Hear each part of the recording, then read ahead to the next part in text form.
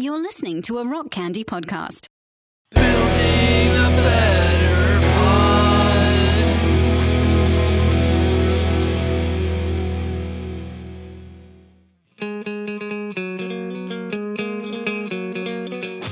Coming to you from Magnified Studios, Magnified Pod presents Pods from the Penalty Box, a nostalgic sampling of skate punk albums from the 90s Christian alternative scene.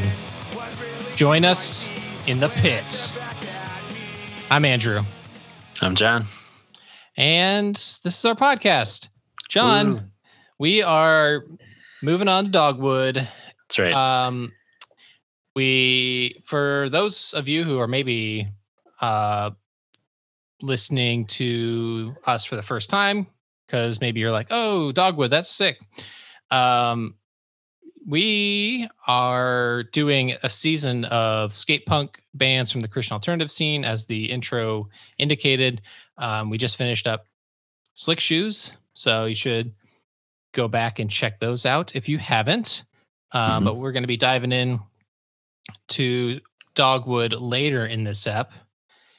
Their second album, this is an abbreviated season, not doing entire discographies of every single band, trying to hit the big albums, the influential albums. So we're doing Through Thick and Thin today, and that's coming up in a little bit. John, I saw a music video today. Is that true? And I posted it on Facebook. Okay. Oh yes. I don't know if you've heard of this guy, Brett Domino. I don't think so. He hits this sweet spot for me of like really well produced sort of jams, but it's like comedy. Right. It's you know, I don't know. I feel like sometimes there are people who do these sort of parody videos or something that are a little bit more mean-spirited or just making fun of artists. But this guy does his own original songs that are just really, really well done. And he has this kind of like nerdy persona. Right. But he writes these absolute bangers. Yeah. I was trying to figure out when I was watching it if it was the same guy that you had shown me before, which I don't think it was, but it was like similar vibes. I don't even remember what you showed me. He was like in the kitchen of a restaurant in that video. Oh no, that's Hot Dad. Okay, right. Kind of not that different from each other, right? No, definitely. No, Hot Dad is more on the chaotic side of things. Right. Yeah. Yeah.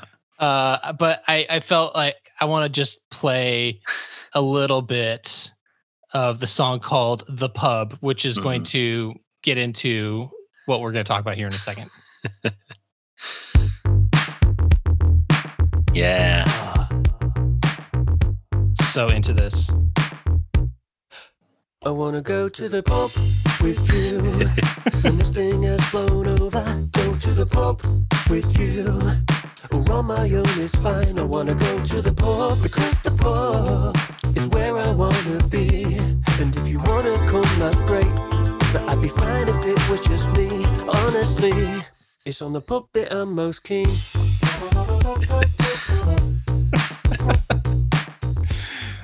So everybody should go look up Brett Domino, his song "The Pub." Just like the pub. He's everything in a lot of his songs are just so British and so very UK. But I don't care. They're just it's wonderful, and the whole thrust of the song is like how desperately. He's like, I just want to go to a place that serves alcohol.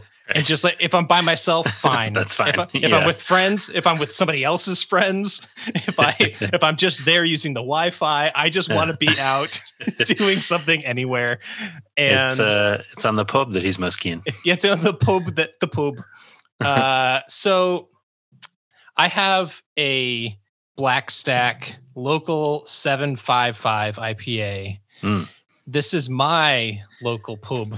It's not a pub. It's a brewery with a just wonderful place to go and snag some beers. They have shelves and shelves of games that people can come in and play. They have trivia nights. They have Can Wonderland, the golf course and arcade right next door. So cool. I've never been there, but it always looks so cool. It's so fun. And, that's one of those things where now you're like going to a bar and like playing games that like hundreds of other people have like touched. It's like, right. Are we doing this again? Or I don't know. But I'm cracking open. Oh, Jesus Christ. I always forget that these crowlers are filled very high. Is your computer okay? My computer is okay, but I just got my computer is elevated this time. Yes, good call. Well, but I did spill. I always remember that they fill these crowlers like to the top to make sure there's like as little air in there as possible. Yeah. So while I'm wiping my hands down from all this beer, John, what do you got over there?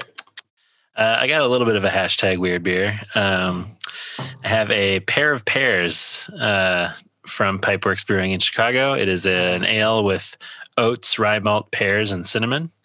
That is a weird beer. It's very tasty. It's kind of sour adjacent. Well, yeah, the inclusion of fruit, right? Typically for me, it's like you're getting a little something. Ooh, there you go. What's you said it was rye? Yeah. Okay. So a little is I don't have too many rye beers. Does rye function in the same way in beer that it does in whiskey? Does it have a little bit more of a spice to it than? I feel like yes. Okay. Rye malt. Yeah. Let's go with yes. Yes. Correct for wrong, beer folks. Ooh, but yeah, man. Cheers, man. Cheers. I'm making a mess everywhere over here. But oh man, someday cheers. Be in the pub with you. Oh man. Yeah, that's good.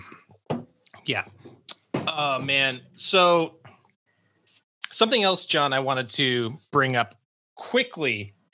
This might be a first MagPod history first. I have an update on a game that we played. And I don't know if you have seen any news recently. But about rotations or frequencies? No, this is Don't Wake Daddy? Our boy Edward Munch. He is our boy. He's our boy. He's in the news recently because evidently years ago there was this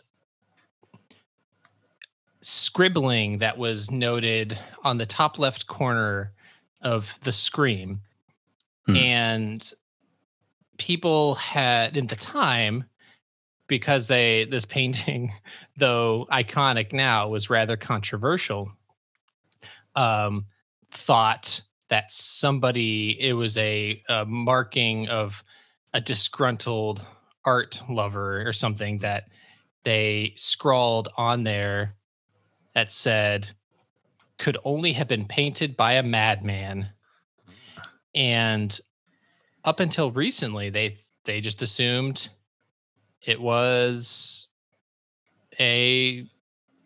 someone was essentially graffiti, but now they think it might have been Munch himself who wrote classic it. Munch.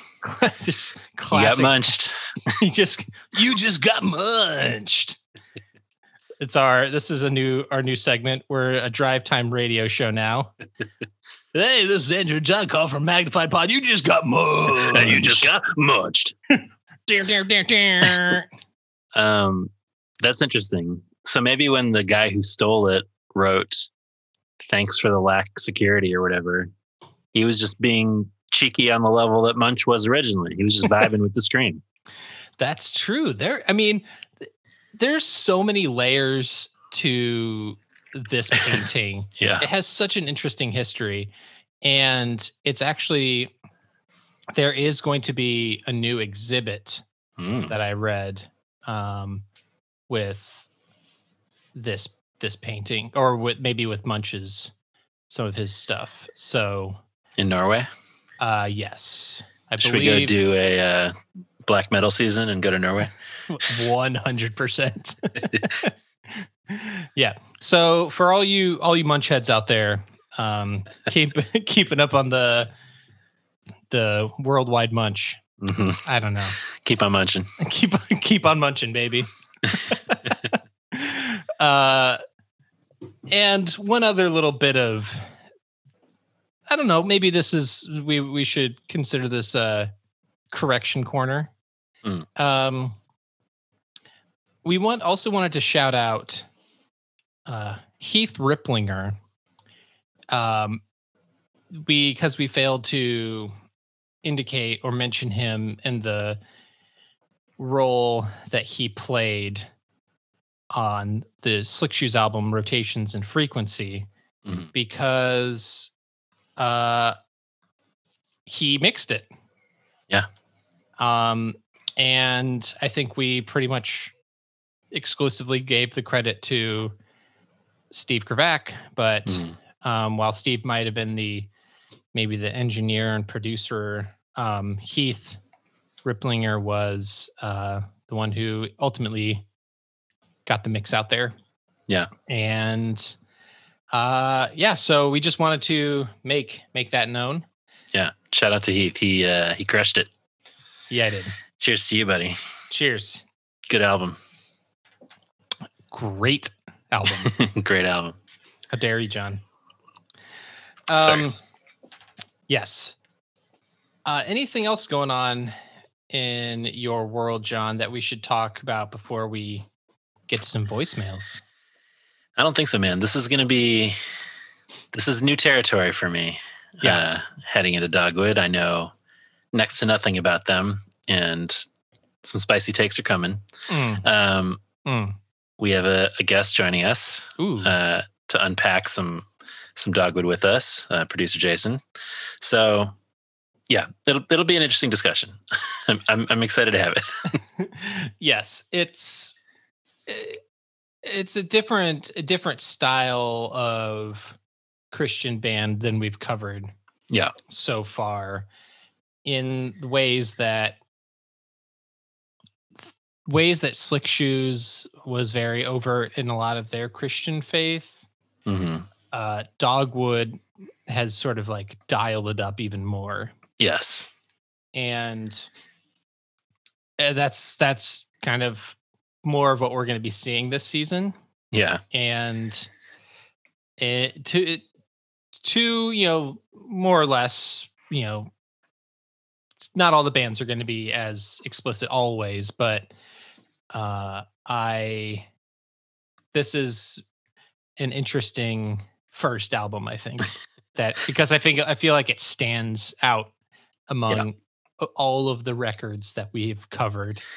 Yes. In almost 3 years on the pod. We're going from covering one of my favorite albums we've ever covered on the podcast last week to probably my least favorite this week. That's all I'll say for now. Yeah. But yeah, as we dive further into these bands that I wasn't as familiar with, as I'm listening to a lot of lyrics, I'm like, I think this is why I wasn't into a lot of these bands, because the super explicit Christian elements to a lot of the lyrics are kind of bumming me out occasionally. But anyway, I am excited to dive further into them. There are records that I enjoy of theirs much more than the one we're covering today. There are also songs on this album that I do really like. So anyway, we'll get there. We'll get there. Why don't we do some voicemails? We have a voicemail number. What is it? 872-762-4763. Mm-hmm. We got our boy Danny Stairs. Heard of him. Hey, what's up, guys? Your boy Danny Stairs again, calling in regards to the game. I just want to give Andrew mad props. He throws out these movie questions to John Potter, who's a known cinephile. Every time, Andrew, you say the name of a movie, I just expect John to be like, oh, I have it on DVD. and yet you still come up with ones that he's never heard of, and you trick him every time. So I just got to say, Andrew, you're doing a great job with these games. You're really kicking ass. And no matter what Mickey says about how poorly you run them, I think you're doing great. Magpop for life. I co-sign the statement. I think you're an excellent game master. I like that. I humbly accept that this new title that's been bestowed upon me. Game master. Game master. You know, in my defense, we're covering a lot of B movies in these games. So perhaps not the top of the head for every cinephile, but this is a trap. Just like when I said, I love comic books and failed that quiz. If I'm like, I'm a huge cinephile, if you throw out some legit movies, I'll probably not know what those are either. So yeah, next game we're going to do is only going to be the cream of the crop. Right. You know, Ingmar Bergman exclusively or something. Exactly. Yeah. Well, I'm only going to. I see. Here's the thing. I don't even have a famous director to pull out of my hat. Sure. Yeah. You know, what's the golden hour guy? Terrence Malick. Terrence Malick. Yeah. Yeah, man. Well, you're a big Malick head, so. Yep. I'll pull out some deep cut Malick questions. Oh yeah, that sounds great. the most boring game anybody's ever listened to. Oh man, I think it sounds wonderful. Please find a way to relate it to Dogwood in some way. Okay, fine. Building a better Malick. Okay, fair. So kind of what people may not know if you're not following us on Twitter, which is why I encourage people to follow us on all the socials, because you get different content on different socials. Mickey and Danny were there was some controversy, as we discussed in a previous episode, about Mickey taking issue with how I phrased a question to John and I confused John or whatever. And so Danny's just taking some shots at Mickey there. Yes. Which I appreciate. My boy Danny Stairs, stand up for me. Appreciate that. Our boy Jared, who he sent us an email, and this is some content that we're going to be covering a little later in this episode. Hey guys, what's up? It's Jared Cranlett from Destin, Florida. I've been listening for a while, and I really dig what you guys do. When I was finishing listening to the last episode that you did with Slick Shoes, I noticed that you all were going into Dogwood. And not to get ahead of ourselves or discuss too much of what I think you all may get into, but if we're talking about cringy abortion songs, we should probably pay close attention to a Dogwood song called In the Line of Fire, where they actually write a song and have the audacity to write the song from the viewpoint of an aborted fetus. I look forward to hearing to what you guys have to say about that, but also just to take that just a little one step in the Christian evangelical world cringier. When I was a young kid, I grew up in Anchorage, Alaska, and I went to a mega church, which was called Anchorage Baptist Temple. This is probably 35 years ago, so the concept of a mega church was pretty new, especially one in Alaska. But there was a character that would come around who some people here may be familiar with, called Lil Marky. Lil Marky was probably a upper 30s, lower 40s, middle-aged, chubby man with blonde, jerry-curled hair who would go and preach, but then he would also go talk to the children. But when he did so, he would adopt this very high-pitched voice and would go into the character called Lil Marky. Now, Lil Marky took the abortion songs even a step further and wrote a song called Why Did You Kill Me, Mommy? If you're looking for ultimate Christian cringe, I challenge you all to check out that song and just the whole story of Lil Marky in general. Definitely dig what you guys do. Loved all the Five Iron stuff and look forward to hearing the rest of the stuff you all are doing with Season 3 and Skate Punk. Magpod, Magnapod Pride. I did it. I did what Reese did. Magpod for life. Thanks, guys. Thanks, buddy. Thanks, Jared. These songs and videos are tough. So you were not familiar with Lil Marky? No, I was not until he sent this email. He sent a follow up to this voicemail and email with some links to somehow. This is one of the few sort of Christian properties that I know about and you don't. I don't think we were texting a little bit about this. I don't think I grew up on him or anything, but I think I saw him on some like, can you believe this thing on the internet like 10 years ago? And this sounds like something that would have been on Everything is Terrible, like that. Right. You know that yes. site? Yeah, it was that age of websites for sure. But I mean, should we hear some Lil Marky or should we save that for later? I think we should absolutely hear some Lil Marky. Okay. Now, I was saying Lil Marky rip off of Howie Mandel's Bobby bit. Yes, Bobby's World. This is just Bobby's World times the evangelical scene. This one is called Diary of an Unborn Child. October 2nd. Today, my life began. My parents do not know it yet. I am as small as the pollen of a flower, but it is I already. I will be a boy. I will have blonde hair and blue eyes. Nearly everything is settled already. October 19th. I have grown a little, but I am still too small to do anything by myself. My mother does everything for me. Do anything by myself. This particular video, whoever put this together, it has a picture of Jesus in the clouds crying and saying why. My heart aches for all of you. Oh, Lil Marky. I can't listen to any more. Any more than that. But this is evidently something that has been going around since like the 70s, and he just put his own Lil Marky spin on it. Okay. And I don't know why. It sort of makes it seem like a joke.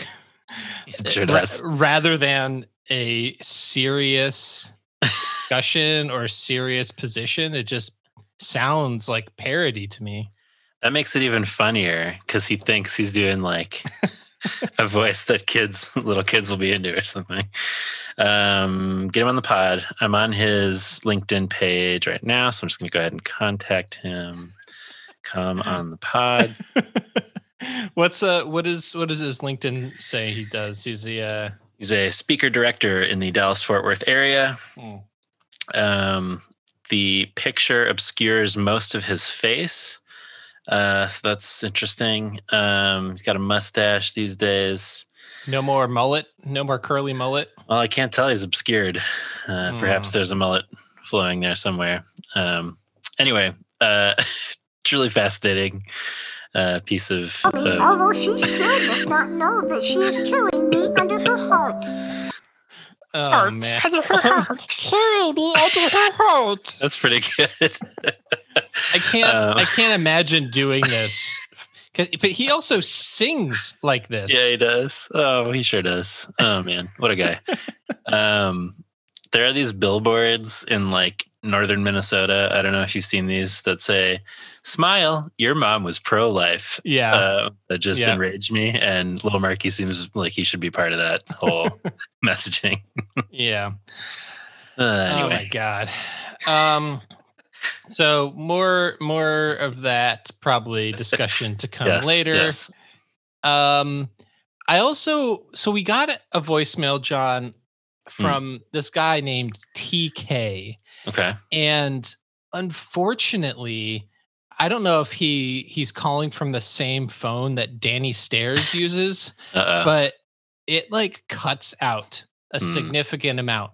So I was trying to find TK on social media or something to see if I could send him a message. But like, TK, if you're listening, we got your voicemail, but it was impossible to understand. It would cut out a lot. So give us a call back. We wanna hear what you had to say, but I didn't want to just ignore it and let it go by. So I know that the when you leave a voicemail, you just have to assume everything's fine.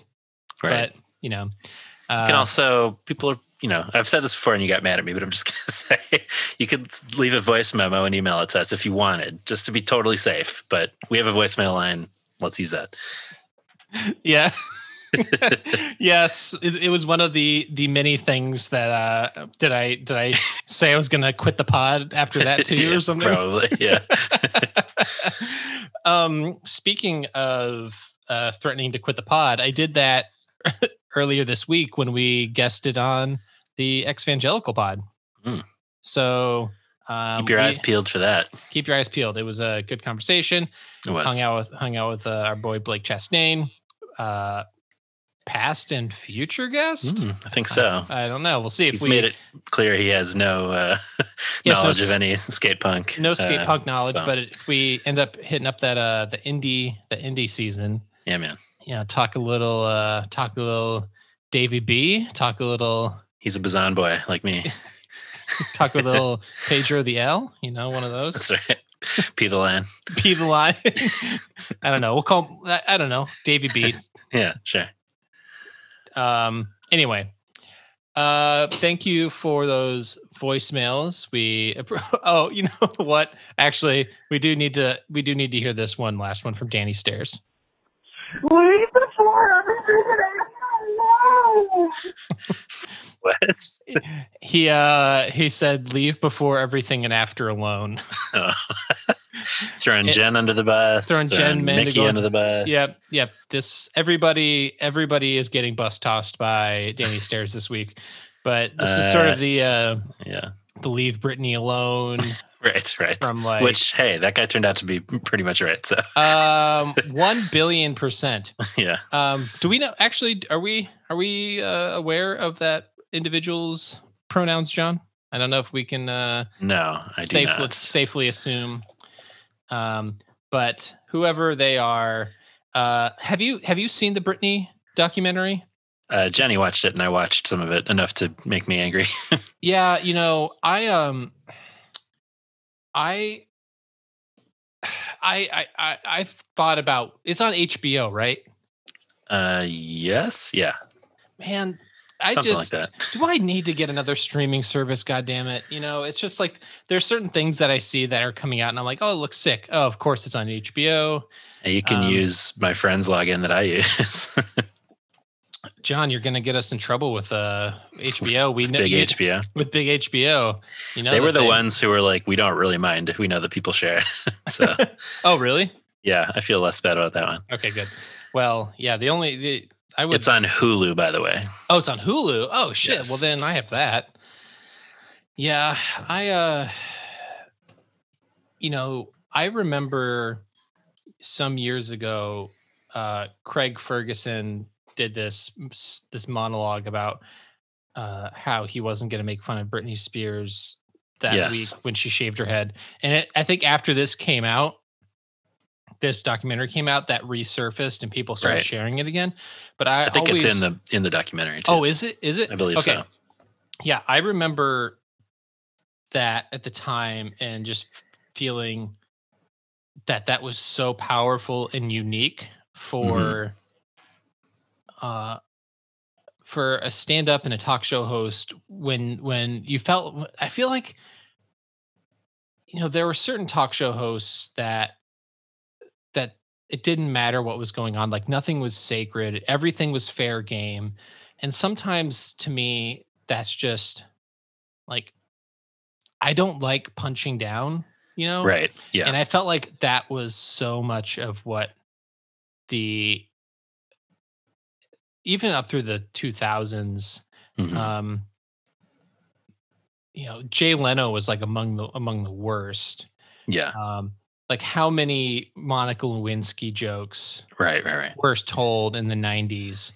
And I have nothing but admiration for her now and what she's been able to come through, and she's been able to make it through that level of abuse and public shaming and slut shaming and everything. But yeah, when Britney was going through what she was going through and she shaved her head and everybody was making fun of her, and Craig Ferguson talked about how he was celebrating a sobriety anniversary, and he like told this extremely personal story about his sobriety and his hitting rock bottom, and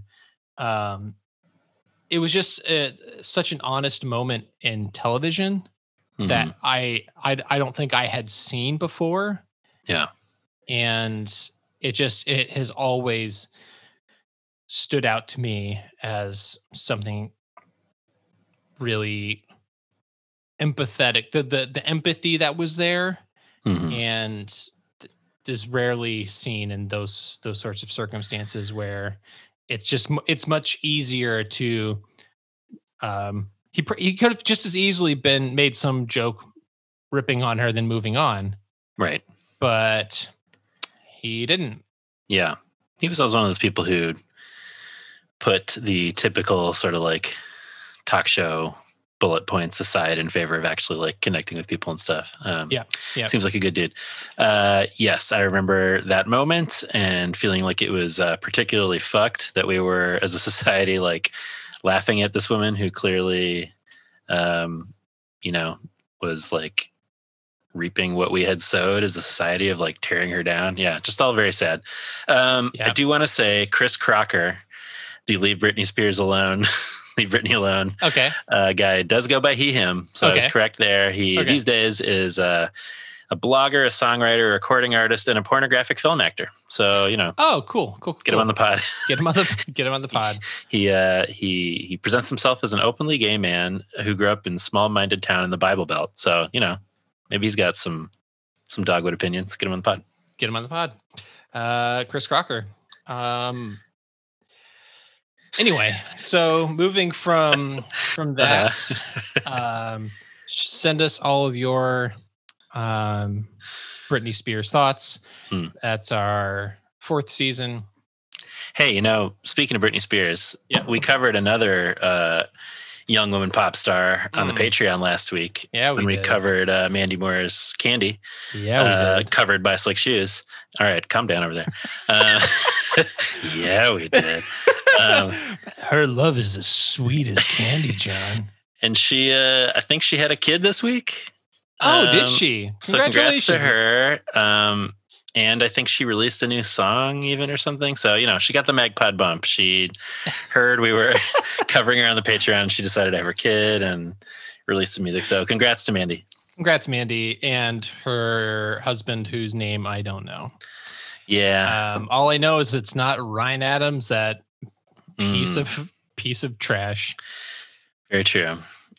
Taylor Goldsmith. Yeah. There you go. I love seeing. I don't know. Is this a weird thing to say? I don't know. I don't think it's a weird thing to say, but when people come out of shitty situations and are able to kind of persevere and make it through, and now she's in love and married and acting and making music again, had a baby. Like, that's great. I love that. I love hearing that. That makes me happy for her. Yes. Good job, Andy. Good job.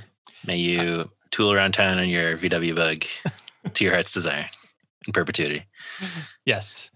All right. Well, if we don't have anything else to discuss in terms of late 90s, early 2000s pop stars or anything like that, John, I have a question for you.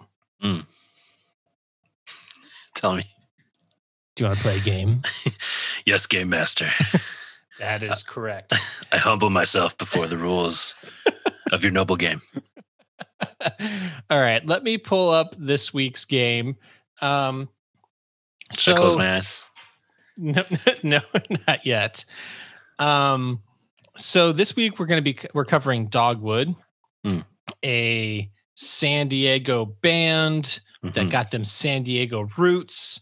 We're on a San Diego-based label with other big San Diego acts. So I'm calling this game San Diego, which of course in German means open up that fucking pit. Perfect. All right. So I'm going to ask you 5 questions about San Diego. Okay. And have you ever been to San Diego, John? Never have. Never been a California boy? I've been to California several times, never to San Diego. Shout out to Tyler Day, a friend of the pod, Patreon Punk. He is from San Diego and lives there now, so I hope to visit sometime in the near future. I actually think he's from Escondido, which is where Dogwood is from. So, yes. So this is a thing I learned in researching this quiz. Lots of places. So San Diego County encompasses a lot of different kind of like right. It's not just San Diego. There's San Diego County there's a lot of other area cities in that county. So it's California is a wild state, man. It's a big state. It's true. There's a lot to unpack there. But anyway, have you been to San Diego? I have. It's been at least 16 years. Okay. It's been a while. All right. Nice work. Okay. Are you ready? I'm ready. Okay. The San Diego Comic-Con eye logo is now seen as an iconic and is as iconic and very recognizable. What was the logo before the 1995 change? Was it A, the toucan wearing a tie? Hilarious. Was it B, San Diego Comic-Con written in Comic Sans? Ooh. Was it C, a caped superhero holding a comic book? Or is it D, a grizzly bear in 3D glasses? All plausible. Toucan wearing a tie sounds silly. You've never been to San Diego, but have you ever been to any Comic-Con? I'm assuming you're familiar with the eye logo. I am, yes. I have been to comic conventions. I've never been to Comic-Con proper. I would like to someday. These all sound plausible. I'm going with the most obvious one, which probably means I'm wrong. But were I to be designing a Comic-Con logo, I would do a caped superhero holding a comic book. The caped superhero, you believe, is the pre-eye logo. Yes. John, that is incorrect. Boo. The correct answer is the toucan wearing a toucan. tie. He was so funny. I should have listened to him. What's that guy getting up to? He thinks he's people? That's actually what I learned was that the guy who did the drawing of the artwork for the toucan, who is still very much, that logo is still very much a part of the San Diego Comic-Con imagery. You still see him in a lot of their media, but he drew it because he thought it was funny to see animals wearing clothes. He's not wrong. Sometimes you'll see him wearing a bow tie and what looks like a trench coat of something. Right. I'm looking at him now, and he looks familiar. When the 1995 logo was introduced, there was this one where his back was sort of to the eye logo, where it looked like he was sort of giving him side eye, like he wasn't happy that he was being replaced. Yeah, I say keep the toucan. Anyway, all right. So question 2.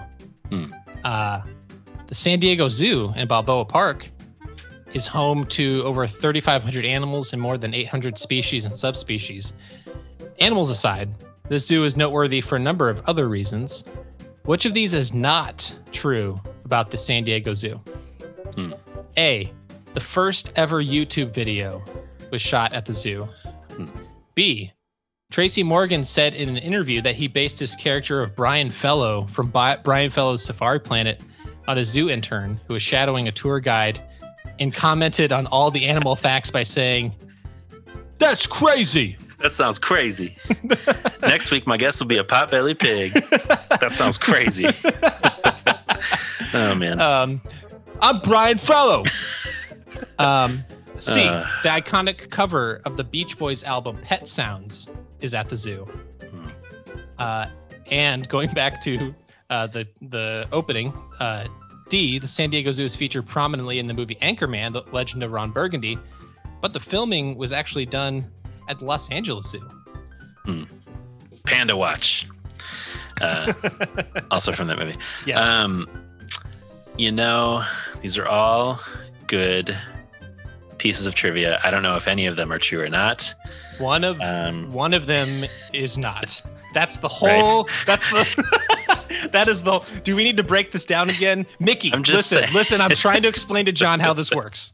I'm just saying they all. I will be pleased to know that 3 of these are true pieces of trivia I can have in my back pocket. Yeah. I think that D, San Diego Zoo, and Anchorman was actually the Los Angeles Zoo is my answer. You think that is not true? Yes. You think the other ones are true? Right. Okay. This is getting more confusing. I just want to make sure, because John, you are wrong. I made up the Brian Fellows Safari Planet one. Oh, that's good. Yeah, I guess why would he be in San Diego? Maybe, I don't know. But why would they go up? I guess San Diego's not that far from LA, but like, why not? Why go all the way there to shoot that? I don't know. They had the reasons. It was who knows? Who knows why they would have done that? I have you seen the first YouTube video at the San Diego Zoo? It's 18 seconds long. It's the founder of YouTube, one of the founders of YouTube, standing in front of elephants, gesturing to them and talking about their trunks. That does sound vaguely familiar. It's boring. It's how far we've come right. in YouTube. He doesn't have an epic fail while he does it or anything. No, he just says basically what's interesting about elephants is they have long trunks. That's crazy. I'm Brian Fellow. Oh boy. All right. 0 for 2, John. Not doing well. No. Not doing well. Come on. This is about music, though, John. Maybe you got this. Many legendary musicians and bands have come out of San Diego. Which of these artists is not affiliated with San Diego? A, Eddie Vedder. B, Tom Waits. C, Jewel. Or D, the Bouncing Souls. And to clarify, I'm not saying that all of these people were born in San Diego. Right. I'm just saying that they have deep roots in San Diego. Sure. Yeah. And I feel like you're trying to trick me with some of these, because all these people are not associated with San Diego. Eddie Vedder famously from Chicago and then Seattle. Evanston, actually. Jewel famously an Alaskan. Bouncing Souls famously New Jerseyites. Tom Waits, as we've discussed, he bounces around, but he's not doing his main hangs in San Diego. Boy. I don't. Well, shoot. I don't know. I don't believe that Jewel has anything to do with San Diego. I'm sorry, John. That's incorrect. Is it Tom Waits? No, it's the Bouncing Souls. You're right. They're straight. They're straight Jersey, bro. They are straight Jersey. Nothing to do. But Eddie Vedder, he moved to San Diego and was living in San Diego, and playing in some bands there before he was, I believe he was scooped up or was before he started doing Pearl Jam. But like that was like his music scene before he was doing anything with Pearl Jam. Jewel was discovered ostensibly in San Diego. Okay. She was working at I think she was working at a coffee shop. Yeah, that sounds right. Tom Waits in her car or whatever. Tom Waits was doing like a lot of songwriting and poetry stuff in San Diego as well. All right. Well, that was a good one. It kind of, pop punk band. Seems like there might be a San Diego connection there. So. Yeah. Nope. Moving on. San Diego County has a variety of unique attractions for visitors of all ages. Which of these attractions did I make up? A. Whack Wax. Rejected wax celebrity sculptures displayed for public mockery. B. Potato Chip Rock. A very thin rock formation that requires an 8-mile hike that people wait in line to stand on. C. The Whaley House. Said to be the most haunted place in America. Or D. The world's largest lemon. A 3,000-pound, 10-foot by 6-foot lemon statue. I've always been intrigued by the Whaley House. So you're familiar with the Whaley House, you're saying? I am not familiar enough to be 100% confident it's in San Diego, but I believe that to be true. You think I'd be that I'd be that shitty where it's like in Southern California somewhere. I know that. World's largest lemon seems plausible. Potato Chip Rock seems plausible. I'm gonna go Whack Wax. That is fake. John, you're correct. All right, finally. I did make up Whack Wax. Sounds great though. I kind of based this off of a bit from Parks and Rec where Leslie talks about rejected wax sculptures from Madame Tussauds. But those I've seen. I mean, that Madame Tussauds it's all around the world. They have places and there have been some controversies. Their Beyonce one that they did. Right. They were complaining, or not complaining. That's not the right word. Critics were saying that she was a little whitewashed. That they made her not as black as she actually is. And there's some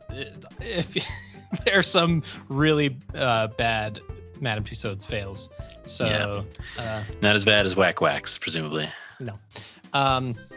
Would you go to Potato Chip Rock, John? Would you hike 8 miles and wait in a line of 100 people to stand on a rock formation that just looks kind of thin? It doesn't sound immediately like something I want to do from the description, but a thin rock formation apart from the potato chip thing could be cool. I don't know. I got to see some pictures. Maybe it'd be neat. I mean, it looks like you're standing on a rock that it's not like high up in the air. You're not like standing on a cliff edge or something. So it's not like immediately dangerous. It's just thin, and you're like, oh, this looks like it could break, but I'm standing on it. Yeah, and that's a pass for me.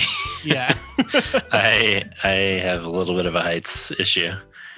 So I'm gonna say no to Potato Chip Rock. Sorry. Yeah, I'd be more interested in hitting up the Whaley House. Yeah, man. Get some spooky shit going. Get some spooky shit. All right, John, we have one more question. Okay, hit me. All right. I'm on a hot hand. This question, we're going a little different this season. I'm trying some different formats. Last week I did a true or false. Yes. This one's is going to be a little different than that too. A San Diego man had his wallet returned to him after losing it in Antarctica 53 years ago when he was on assignment as a Navy meteorologist. Paul Grisham, now 91, had forgotten all about it, but finally has it back in his possession with all the original items still inside.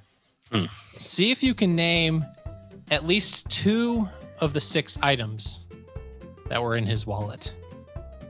Okay. This is a little bit like, have you heard of the game Crack the Case? No, I haven't. Basically like mysteries that you have to figure out how things happened. This would be kind of a lame entry in that, just because it's nobody getting murdered or anything, but it's not dissimilar in that you kind of have to like piece it together. It's just a 91-year-old man getting his wallet back. That's the stakes are not nearly as high. You still have to be like, Antarctica, San Diego, 91. I don't know. So he's probably got a photo of his family in there. Okay. I'm gonna give you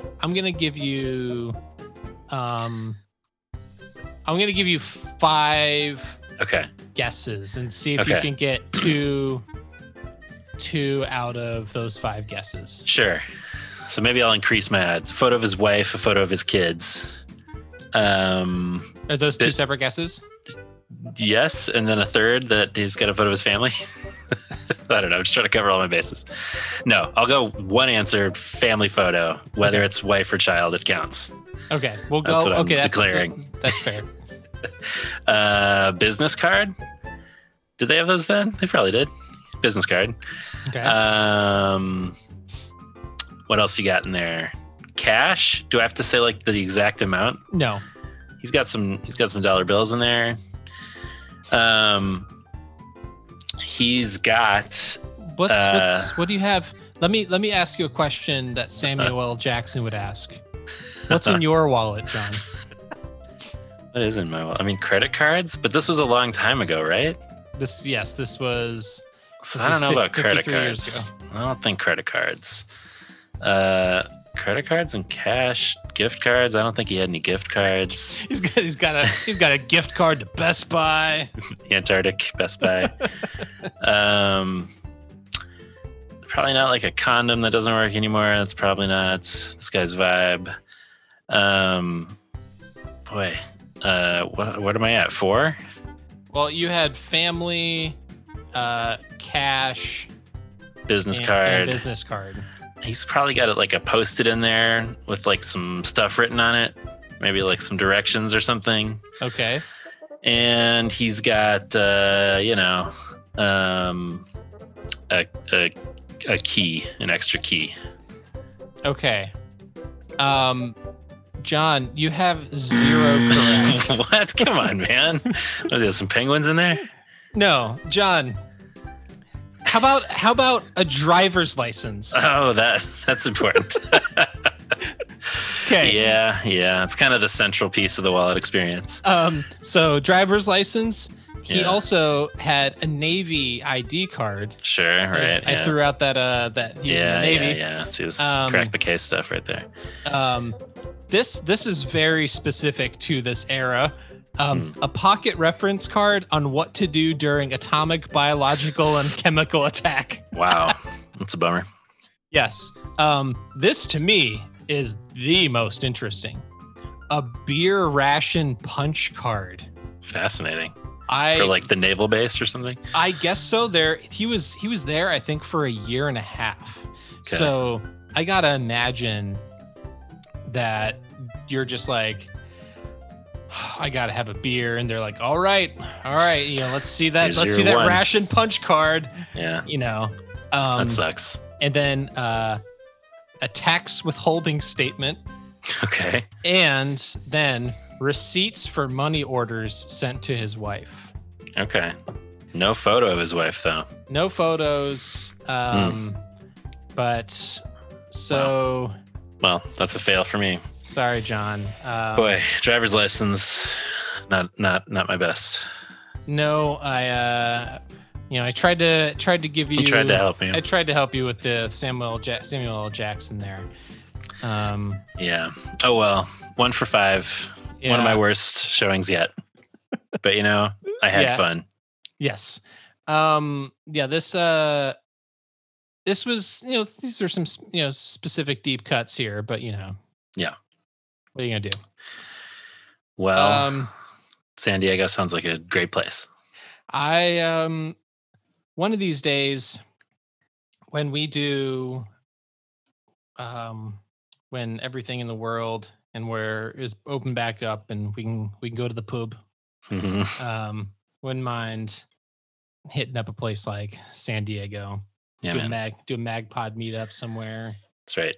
Stone Brewing out there. Yeah, go hit up the brewery situation out there. MagPod meetup in Southern California. Potato chip. We'll do a MagPod meetup at Potato Chip Rock. We'll all hike 8 miles. We'll take a group photo on Potato Chip Rock. Sounds wonderful. Hit up the Whaley house. Get scared. Man. Sounds good to me. Yep. All right. Should we take a break and come back with some Dogwood? Oh yeah, we should.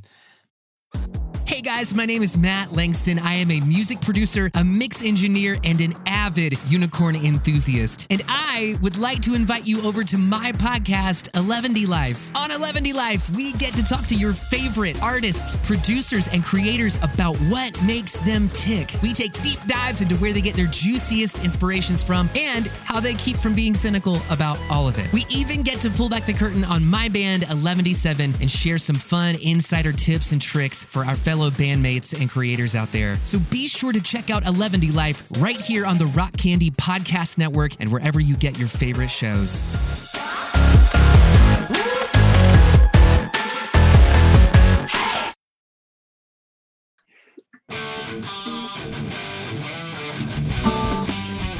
No.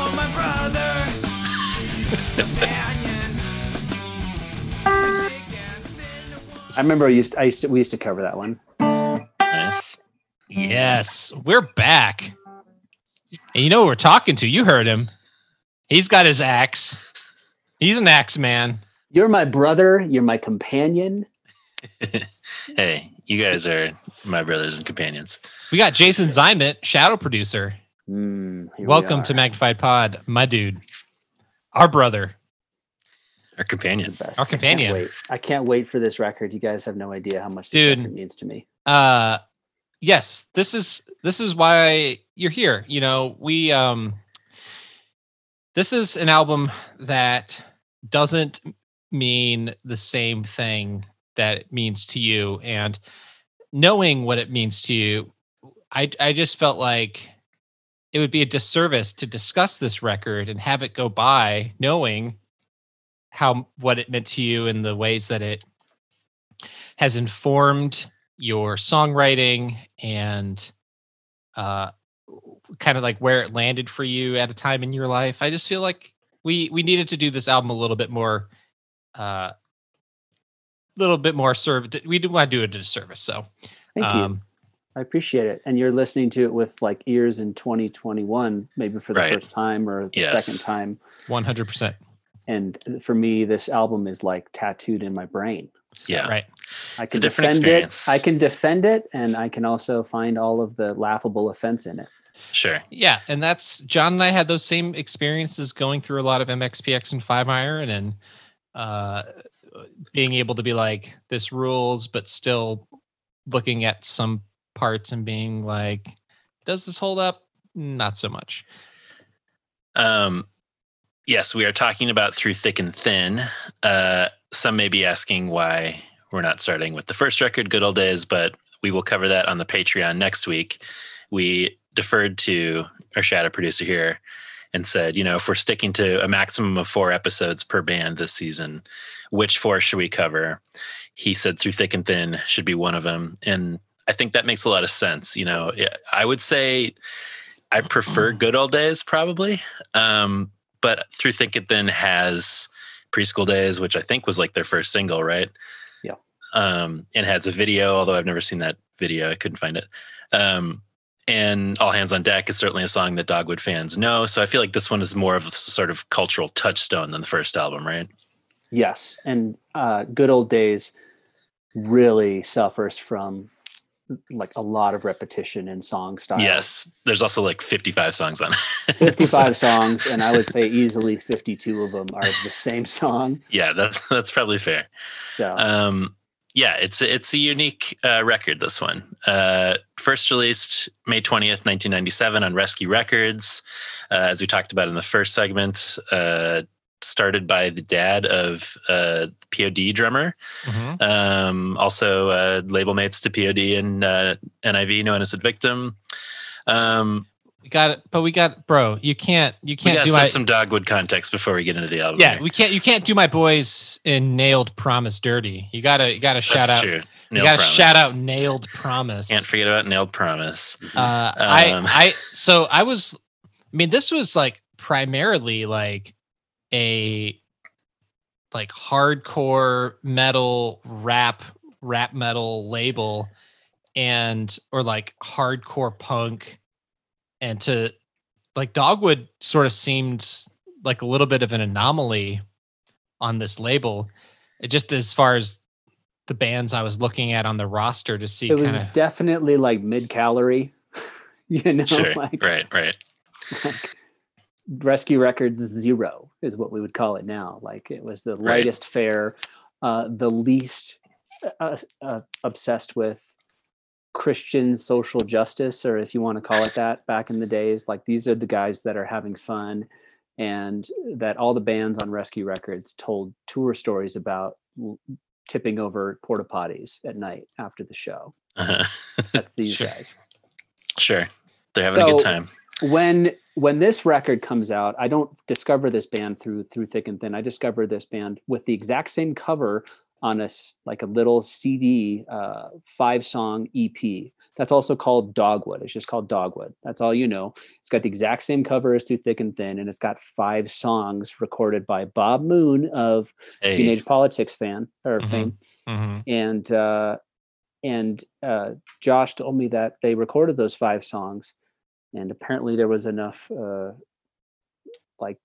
interest in those particular songs to make a full length out of it. So they went back to Bob Moon and recorded the remainder of these songs essentially after the EP came out. It got into Christian bookstores through Diamante, and it was an anomaly in that most of the time there was only one other example that I can think of in Christian bookstores with distribution where you saw a little flat CD, cardboard, basically a promo, and it was the Goaty Hook Value Pack split that came out before either of those records came out. So Dogwood and Goaty Hook and Value Pack, you could walk out of a Christian bookstore with these promo CDs for under $10 combined and learn about 3 new bands that all seemed in the vein of, for us, like Fat Records music and Epitaph music. You also were able to literally like thumbtack it to the wall next to the music poster that compared the Christian equivalent to the secular bands. Yes. Perfect. So I'm not even kidding. I remember getting the Dogwood CD, pulling a thumbtack out of the wall because it was punched in where the word Dogwood was, and next to it said NoFX Lagwagon and No One Calling. I think those are fair comparisons, actually. Very they fair. are dead on accurate. Yeah. Some of those comparisons are questionable. That one seems pretty legit. No, Josh sounds like there's some points on this record. If certain lines were pulled out of context and you just heard a certain line sung, I might be able to be convinced that it was Fat Mike for sure singing. And there's some moments in here that I'll point out where you literally can't tell the guitar tone, the drumming speed apart from the Life on a Plate Millencolin record. They're almost the exact same chord progressions, the exact same speed, the exact same pauses. Yeah. So you can tell what these guys were under the influence of, but by extension, what the rest of us in youth group who were discovering this sort of punk music scene in the Christian realm, what we were all under the influence of. Yeah. We were all there listening to Fat Wreck bands before we burned our CDs at summer camp. Right. This was it. And listening to Christian equivalents. Listen to those fat comps, the Punkorama comps. Oh yeah, you got them at Zoomies and Journeys right when they were opening those chains, and they give you Punkorama for $2 or whatever. Yeah, we were just talking about that, comps that were just like $2 by the door or whatever. Right. So that leads to an important question that we haven't gotten to yet, which is, when did you guys first hear of Dogwood? Jason, I'll defer to you for this first. It was definitely 97, right at the Christian bookstore on the wall. And not knowing what it was, but looking at these kind of blurry photos of these guys. This is the worst cover art, but these guys all look like me. Yeah. In this, like middle school, high school era. So when you saw the flat CD, that was the first time you'd heard of them? Totally. Okay. Yep. And Andrew, you got on board by the next record.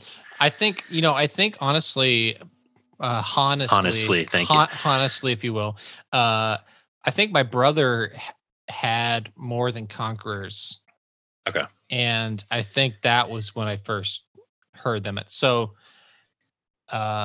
in the same way that, Brian, my brother, had upbeats and beatdowns, I think he also had Dogwood, and so I think that was kind of where I first heard them. Sure. Yeah. For me, they were one of those bands that I always knew about, but I don't think I ever saw them. I didn't have any of their records. So this is really the first time I'm hearing most of their stuff. And it will be interesting. There's some stuff that I really like, and as the records go on, I like them a lot more. There's also some stuff that I do not care for. So we should cover band members. So as we said in the first segment, Escondido, San Diego adjacent, formed there in 1994. They went through some rotating membership over the years, but the core group, usually Josh Kimball on vocals, Russell Castillo on drums, Sean O'Donnell on guitar, and Jason Harper on bass. Does that sound correct, Jason? Yes, not on this record, but that's true. Russ and Josh are definitely core to the whole narrative. Okay. And yeah, they have six albums, I think, between 1993 and 2003, basically. And they played some shows over the years after 2003, but I think it was mainly those reunion shows with MXPX and Five Iron in 2017 that were kind of their most recent efforts on the road, right? Yeah, most recently, I'd say the last 4 or 5 years, for sure. Yeah, and I don't know that there's a lot of these bands that we're talking about this season. There is some rumblings of new stuff. I don't know that I've necessarily heard anything about that with these guys, but Josh definitely keeps busy on SoundCloud and still releases stuff frequently. Okay. Cool. Just under his own GarageBand sort of recordings. Okay. So good to know. Yeah. Yeah. Do you remember the first time you saw him? Did your first Dogwood Cornerstone, show? 1998 for sure. Ooh. I saw them right. Year. Russ couldn't make it that year, which was like for everybody. There was a few like monster players you wanted to see. You wanted to see Jackson Mold live, and you wanted to see Russell play the drums live. Yeah, man. These were just like, and you wanted to see the new Zayo singer that everybody had been like talking about. Everybody's talking about how Sean Jonas was leaving Zayo, and he recorded the first Tooth and Nail record, which was called Splinter Shards. And they got a new guy that everybody said was ferocious and terrible. And you also wanted to see Zayo because they didn't have a bass player. They just had 2 guitar players and a drummer. Right. But so watching Dogwood, they had just recorded and released the other self-titled Dogwood. So the first self-titled Dogwood is this 5-song EP. The second self-titled Dogwood is they recorded themselves without Russell on drums. So everybody was really bummed because they're like, what happened to Russ? And these guys were excited to come to Cornerstone with a brand new record. And everybody's like, hey, the drumming on this is not very good. But the new version of like Preschool Days on the Dogwood self-titled record is really good. I was in the front of house right after watching Officer Negative and standing on stage, and I was sweating like a pig. I sang JCHC with 100 guys on stage. And then Dogwood was up next, and I was right front and center, and Josh and I were just like trading the microphone back and forth. Cool. The whole time, screaming every word. And Josh is like probably stoked because they drove all the way from San Diego to have at least the front row know all their lyrics. That must have been a trip. Yeah. They didn't probably plan on like stops or shows along the way, but to be out there in Illinois, for any band probably at that era was like, whoa, these guys know our music. Yeah. Do you remember what stage it was, or like kind of where, like how I know big? exactly where it was, but I could picture it. But it was basically what became the impromptu stage, the stage that bands could draw their name out of a hat at the start of a day, and then they'd get assigned a slot. So it wasn't a big stage at all. I'd say maybe 250 people at most inside that tent. Okay. And Josh was probably wearing like a Hawaiian shirt or something goofy, and these guys just looked so relatable. Yeah, for sure. There's kind of like it's a different vibe than the sort of SoCal Slick Shoes vibe we talked about with these guys. them. Weren't that at all. These guys were much more, like I said, they just look like youth group pastors. Yeah. Whereas Slick Shoes look like, hey man, we came here to jam We're gonna Right. tear up your face. Squad 5-0, Slick Shoes. Everybody wore like a shirt / wife beaters. That's what we called them back then. I wouldn't call it that now. Right. But that was what everybody looked like. They were kind of in a rock and roll band, but Right. Dogwood did not. These Yeah. guys looked like, they were also one of the only punk bands I saw that looked like they were Hispanic. Right. frankly. Right. Yeah. That does kind of stand out in the scene at this time. I mean, so you mentioned Russ on the drums. I feel like we talked in the Slick Shoes episodes about how immediately the guitar just kind of stands out as the sort of Slick Shoes sound. And it's interesting that you said that about the drums, because I had the same thought. Like the drums are certainly the standout for me, at least on this record. Yeah. Like stuff on this record that immediately stands out from a drumming standpoint is that like part at the beginning of Daddy Dearest where he's doing rim shots, but Yeah. he's doing them in like quadruplet Right. speed. That's not an easy thing to pull off for anybody to keep the beat going while you're doing that. It's crazy.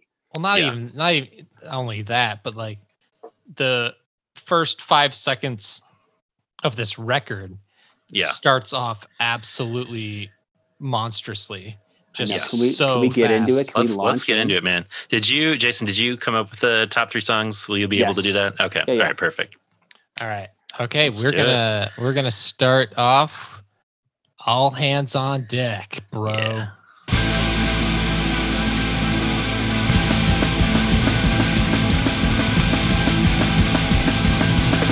Sailing these seas alone, I realize I can never make it on my own. Conclusion from experience, this arc of mine has run a leak. I think I've built my body weak. I need your help to make me right. I'm the captain of this paper boat that cannot stay afloat without a natural love. Your love, perfect. I'll recollect and then reflect the blessings you have given to me. Friend, we must try to stand tall, stand proud. Let the Lord declare out loud the things He's done inside our lives. The tides now rise. During Your Love is Perfect, one of the things that like the drummer in my band and I really wanted to see is if Russell did that with one foot. Mm. Because it sounds like a double kick where he's going. Right. Yes. Right. And he did. Oh, fully with one foot. Yeah, man. His calves must have been sick. He was burning them calf muscles, man. Yeah. And I love that little like noodly, just simple guitar refrain of Yeah. Yeah. For sure. Yeah. It's amazing. Love Yes. it. This is This is also my my number number one. Yeah. Of course. Yeah. Yeah. How could it All not right. be? All I three of also us. love that at the end of the song, when they get into Lord, You're the Captain That I Wish. Yeah. Um, Agreed. Yeah. that It's. part is Sorry, go just- ahead. Yeah. You can go ahead and play it. There we go.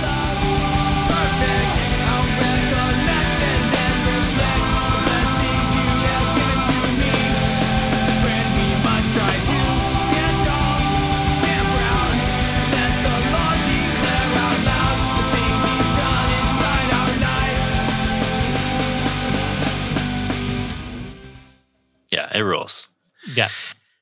It's, we talked about like some of our favorite parts of Slick Shoes songs were the sort of like the complexity of them, where there'd be like a bridge or something you wouldn't necessarily expect. And I'd say this is on the whole, this record is not especially complex.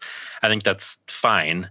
But this one is maybe the most interesting, I would say, in terms of like where it goes. Yeah. When they go, Lord, You're the Captain That I Wish, that whole part, I referenced this yesterday. I was watching a podcast interview with Fat Mike, and the way that Fat Mike from NoFX loved to write songs, even in the 90s, was he didn't write 4-chord refrains into his songs. Like he didn't go into 4 stanzas. He would like to write them where there was 8 notes going, or sometimes 16 notes going without repetition. So you have that moment of like, Lord, You're the Captain That I Wish, and then it goes into Your Love. That whole entire phrasing is much more quite frankly, like Bay Area skate punk, like the Fat Records scene, when bands would do that. No Use for a Name did that a lot as well, where it wasn't just C to a G to an A to an F, and that was it over and over again. That's No Use for a Name, No Effects, that sort of California skate punk. Lots of interesting chord progressions. It's not this album does have some of that, but for the most part, I feel like later albums, some of that gets a little bit more interesing. Yeah, the weirder chords for sure. Right. Yeah. Yeah, I wish there was more of the kind of surprising ways that the song unfolds in this song throughout the record. But again, we're dissecting this as 37-year-old dudes for sure, and I'm sure 37-year-old us, if we heard Teenage Politics for the first time, we'd probably be like, this album doesn't sound great. This album, like, what? Sure. But like this is why Jason giving that sort of 13-year-old context. It hints at such greatness, like a song like this, even though it's a standout in this record versus most of the others, which are a little banal. Right. This shows you like, oh, this band has so much potential. Yeah, for sure. Whereas like a lot of other record bands from that scene, you would listen to an entire Noggin Toboggan record and be like, there's no potential here. And if they make another record, I know exactly what I'm going to get. Right. Yeah, for sure. No, I mean, if I had heard this on a comp or something, or this was like the one song I knew of them at the time, I'd be like, Dogwood rules. Like, if this is the one song you had heard, I would think of them as being like, among the sort of top from this scene. But we'll get to some others too. Yeah, next song is great too. I love this. It is. I agree. School Days. All the things I've seen. Fat Mike. Really Fat Mike. What I was about to experience. Possessions never meant anything to me. Yeah, this is very No Effects. I'm not crazy. That's not true. I got it. The big toys. Sometimes I sit around and wait. Play with my toy cars. Till the wheels will turn no more. Then I think to myself, is my dad's car coming home? Or will this be another night?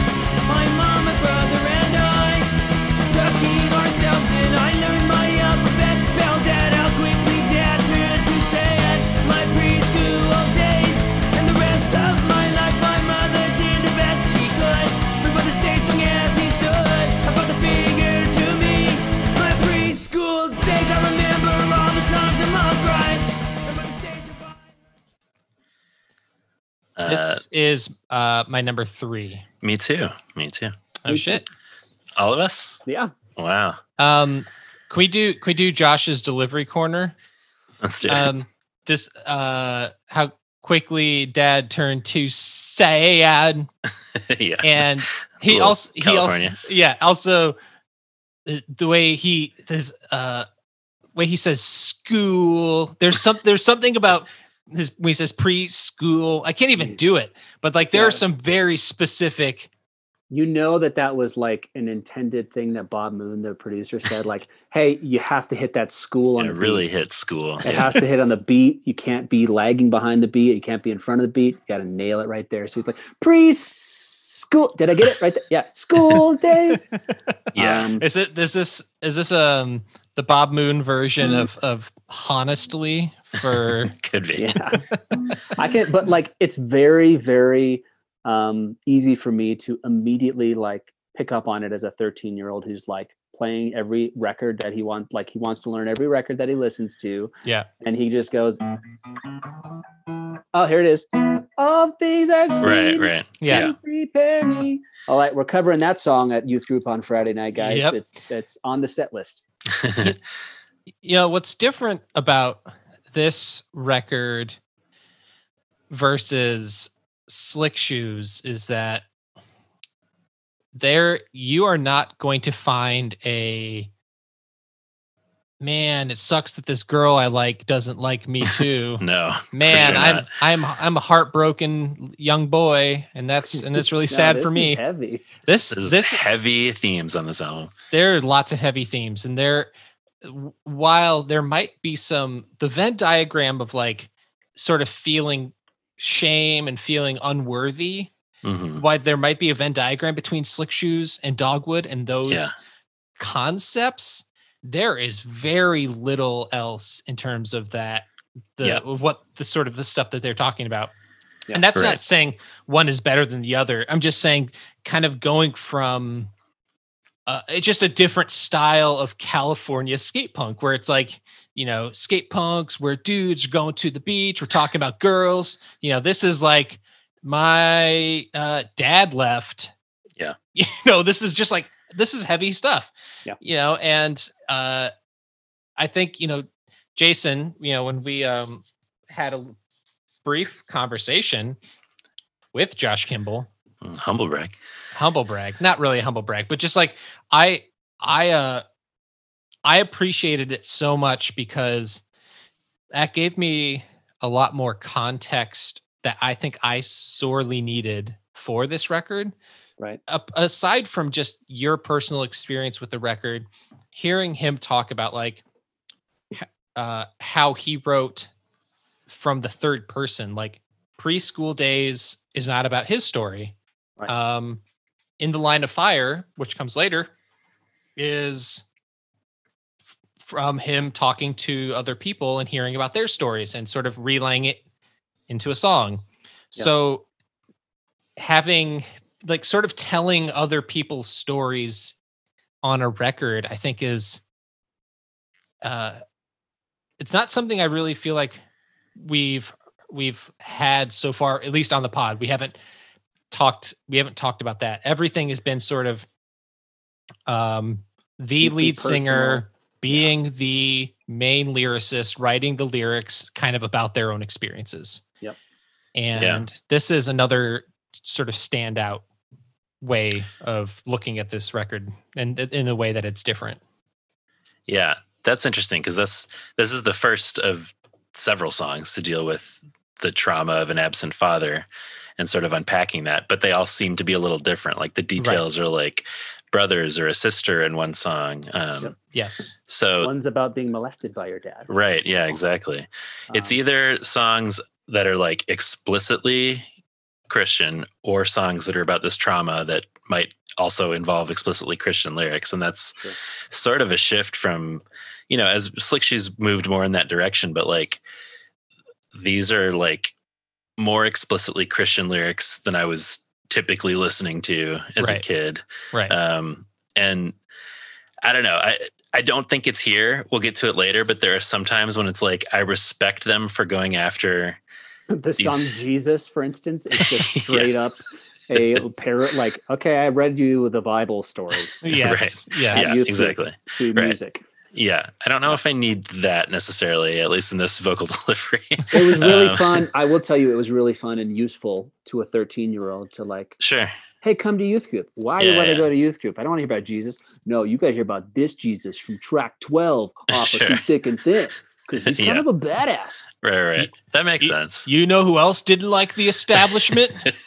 My Lord and Savior. I guess you could say he was the first punk rocker.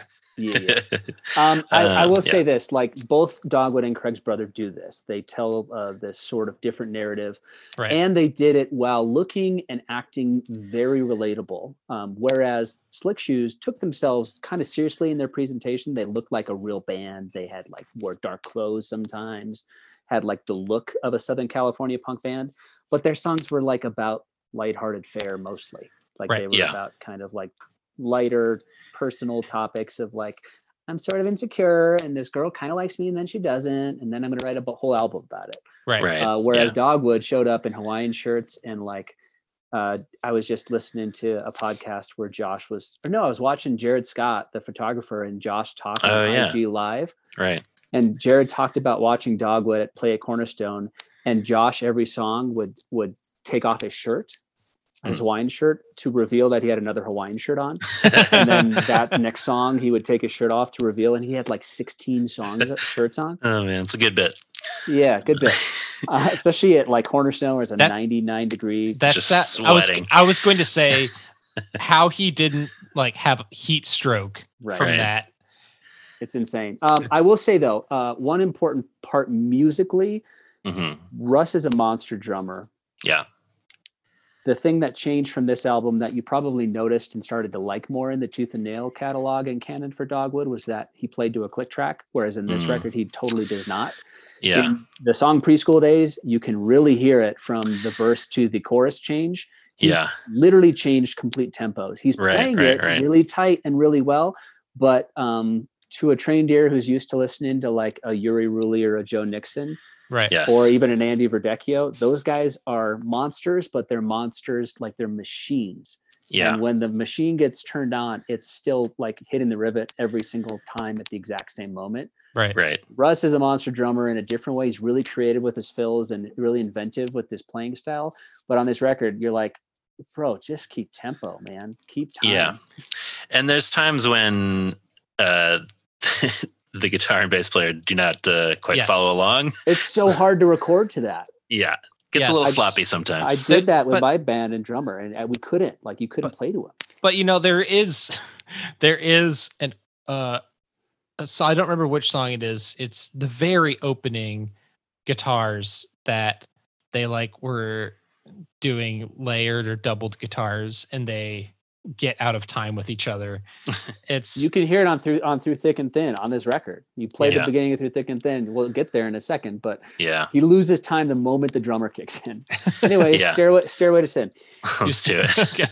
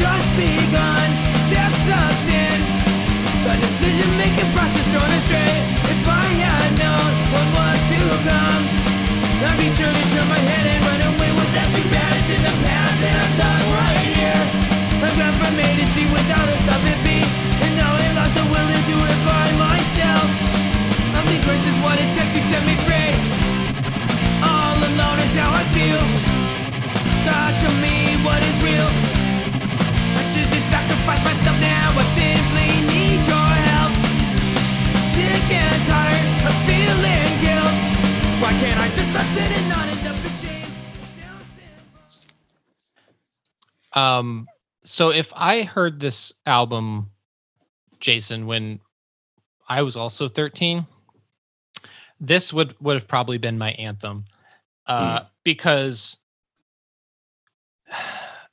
I'm sick and tired of feeling guilt. Why can't I just not sin and not end up in shame? I mean, John, how often have I talked about that exact feeling on this podcast when I was this age? Like almost those exact word for word. Why can't I stop sinning? Right. Like, why am I'm just feeling terrible, like that level of guilt and shame constantly. And like, I think I just really, if I heard this record when I was 13, I would probably feel the same way as Jason does right now. Yeah. I mean, I have in my notes, like, at least there's some content about grace in the song to some extent, which is missing from a lot of these songs where it's just like, I feel awful and I get in this trap. Yeah, I suck. So I appreciate that. This is my number 2.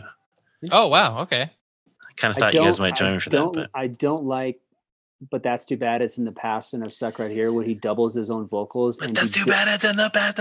Yeah. But he doesn't nail it. Like, he doesn't even sing in time with himself. And he's sure. You can tell it was one of those like vocal deliveries where like Bob Moon is like, Is that the one? So we've done this like 5 times. Right. we just stick with that one? And Josh is like, yeah, that's as good as it's going to get, buddy. Sure. I think it's, I was just going to say, when it switches from kind of the intro to how driving the verse is, that's what makes it be like, oh, I'm like, my ears perk up and I'm really into it. So this is also the song where I realized there's a formula to Dogwood really quickly, where the bridge is going halftime. Right. It's going busy fills and halftime and slowing basically the same intro lick down, or doing it with like a couple more chugga chuggas in it. Right. Yeah. So this is also the most Bad Religion. Yes, song. It does sound like Bad Religion. Yeah. Especially the very beginning. The mix is not very good because you could tell there's this ooh. Right. They try to do.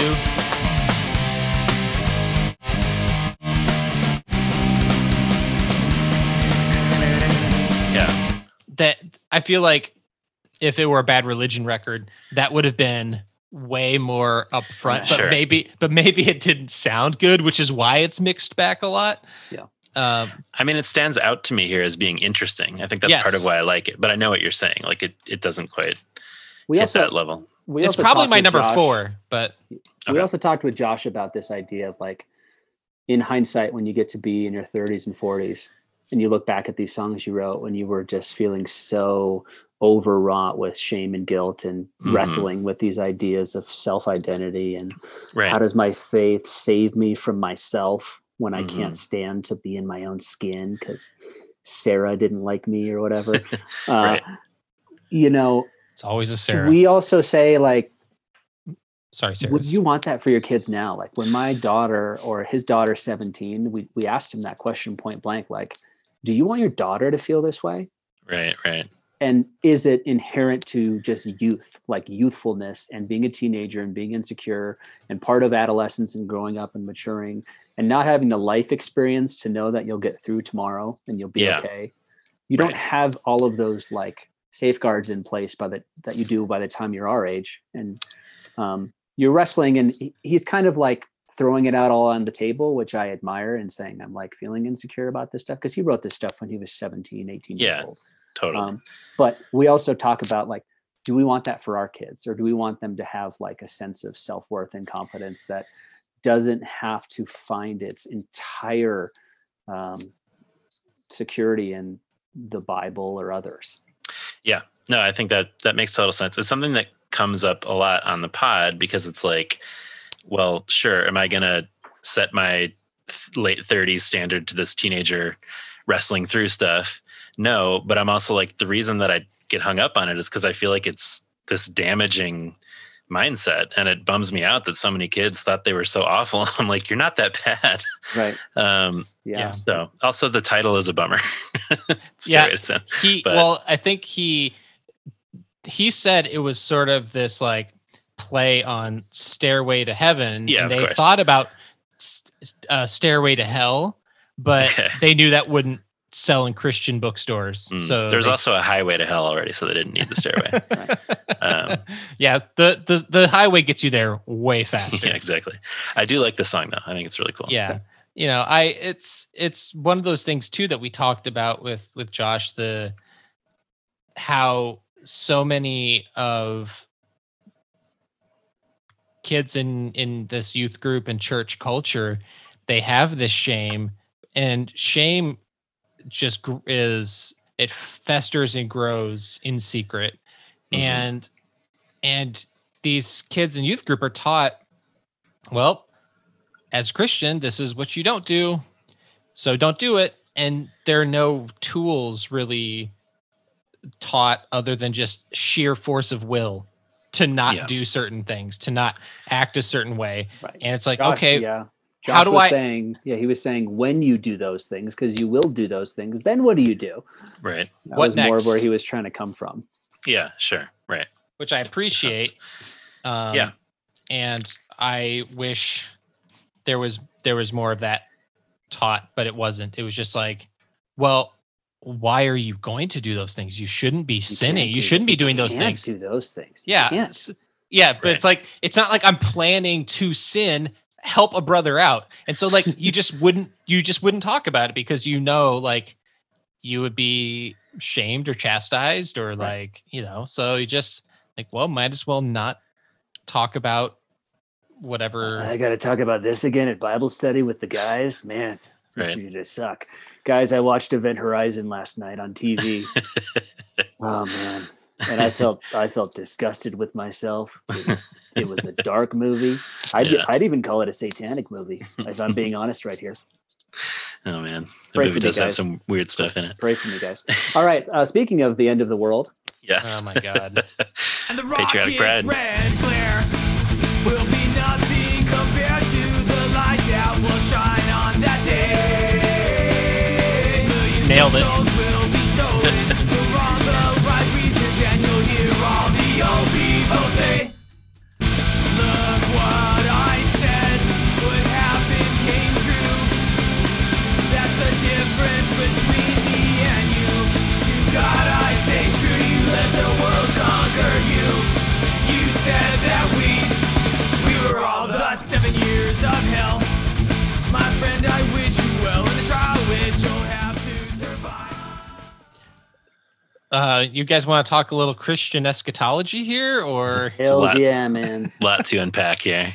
Straight out of the Bible. Straight from the Bible. Well, this is a extremely literal eschatological interpretation of end times and the sort of great tribulation, which, I mean, let's be honest, the book Tribulation by Jerry B. Jenkins probably came out at the exact same time that this album came out. Yeah. Yeah. When I was first listening through it, I was like, ooh, and the Rockets' Red Glare. It's called Patriotic Pride. I'm like, hell yeah, we're going to talk about some bow to the flagism. Yeah, Americanism, nationalism, definitely not. But no, and then I'm like, wait, 7 years in hell? Oh, he's like literally referring to Revelation. This is the literal rapture, and this song doesn't make any damn sense. No, it really doesn't. I have in my notes. You're going to hear the old people say this, but why would they say this if they're saying you were right? That they're raptured. They're gone. Right, they're not saying anything to you. And more importantly, if I'm raptured because I'm a Christian and I got it right, why would I wish these other people well? I'm not thinking about them. I'm up in heaven doing my like toga dance. Right. Yeah. I have in my notes what is happening here. I think it's like, I get the idea about the rapture, people going to hell. I don't get how that has anything to do with patriotism. And then like, it just couldn't be more sort of like judgmental. Like, congratulations to this guy for having figured everything out and being like, look what I said would happen came true. That's the difference between me and you. It's like, all right, bro, like I'm burning in hell. I get it. Like, I don't know. It just, this one is. Who are these old people that are saying that? Right. Why are they right? No, but like, think about it. If they're saying it, they're still not raptured. They're the ones living through 7 years of hell. And you hear all of them saying, look what I said would happen. Well, if you said it was going to happen, what the fuck are you doing here? Yeah, it's very confusing to me. Do you guys know why? Like, what's the patriotism thing? Is it supposed to just be like? I think it literally just like was a killer first line. Sure, that's fair. He's like, we can use that. I mean, I've got this hell song. We can tack it onto that one. Yeah, let's just make it about. We can't get there, but let's just do it anyways. First line's about Rockets' Red Glare. Let's just do that part. And like later, we'll have a song about lust, and we'll somehow like work in the Pledge of Allegiance. We got to do it. Yeah. For the most part, musically, I think it's fine. Those vocals, a little tough sometimes. They're tough at the onset. They're tough from the first line. He's not even hitting a note. He's sort of barking it. True. Can we go past this song? I can't. That's fine. It's note adjacent. You know, it's the notes are there. Ballpark of an E. He's around. He's circling them. But yeah, this song is tough for me in all of the ways. All right. Tribute.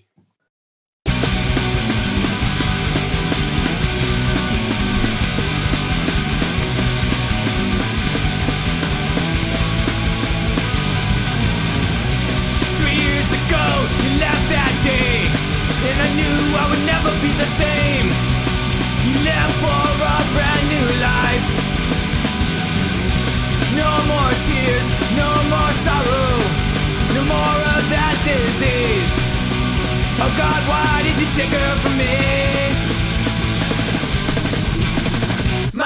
me, Claudia, my beloved friend.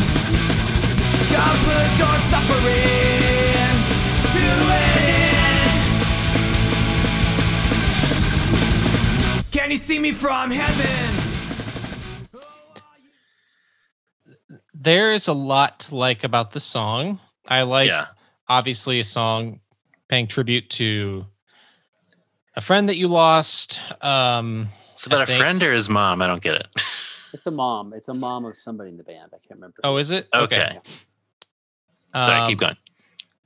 Okay, yes. Okay, that makes sense with your says, baby "I love boy. you, Mom." Yeah. Your baby boy will Please make don't it fear. down here. Anyway, I really love the chorus and the drums and like the dropouts and everything. I think that's sick. I have always had a problem with God took her from me. God put her suffering to an end. That way of thinking about or rationalizing loss is that God is causing your grief and causing your loss. And if God is the one who does good things and causes all your loss, I don't know what is left for the devil to do. I mean, it seems like God's got that covered. It's funny because my dad died about a year, exactly a year after this record came out. Right. Yeah. Right. And right when this album came out, I was in Seattle where my dad was getting cancer treatment for leukemia, getting a bone marrow transplant. So in 97, that summer, I was there. And the way that I looked at it was before my dad died and then after he died, I think For Better or For Worse by Slick Shoes was like my anthem more so. But with this song, I kept going back to it over and over again because it's my number 3 or my number 2. I mean, sorry. Oh, wow. The reason it was my number 2 is because it was more like God was rescuing me from my grief and God was rescuing me from my horrible circumstances, or maybe rescued my dad from the suffering that he was going through. Like he was in really bad sorts in a coma for 6 weeks, but waking up basically in screaming pain. And we sat there in the hospital watching him do that from Father's Day in June of 98 until he died on July 20th. So for me, it was like God didn't either cause it or like God was suffering with us in our family. God was grieving with us in our family. I like that so much more. And that's a better way to say it. I would agree with you. Yeah, also, I think it's a beautiful way of thinking about it. Like, yeah, so this was like, it was a big song for me. I remember at that time. If you can do me a favor though, like, are you able to look up something on Spotify or not? Yeah. Can you go to Millencolin Olympic? I'll go down like a little bit into it, just a little bit.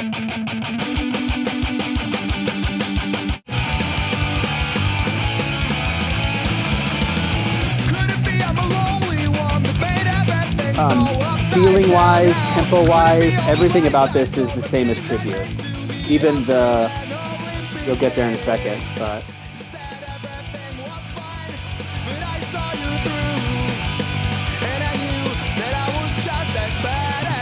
the part where he goes, and I was taken by surprise. It's coming in a second. Yeah, I mean, it already sounds similar, yeah. It's the same thing. Coming in a second.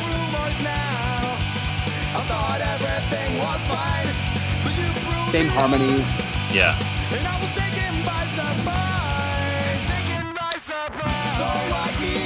Sure. That's a more interesting song and a more interesting way to do it. Yeah. It's less busy than Tribute was.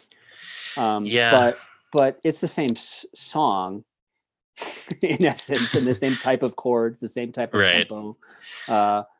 And you can tell immediately, like, oh, these guys were just listening to a lot of Millencolin and Epitaph bands at the time. Yeah, that makes a lot of sense. So I feel bad because I feel like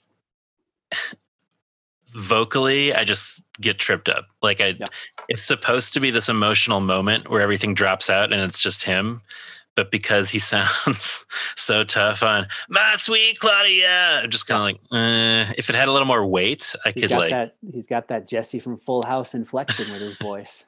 Right. Whatever happened to Yeah. There's some Fat Mike. There's also some Offspring. What's that guy's name? Dexter. Dexter Holland. Dexter vibes occasionally. Dexter's funny because he's got such a clean voice. Right. It's a different music he does. But by the next record, he sounds so much better. I'll just say that. Yeah. Anyway. Okay, give me some Daddy Dearest. I want to hear this. Jeez. Yeah.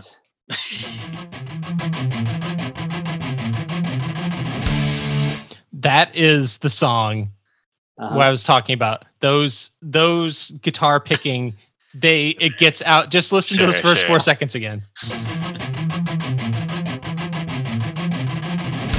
Yeah. Oh man.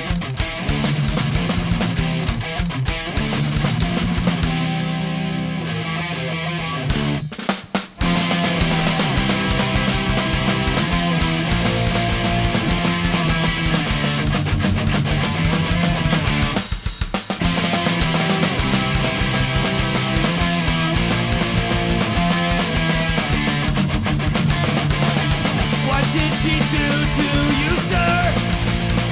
Can't you see that you are twice the size of her? It's not like she can't stand up when you beat her down with your love.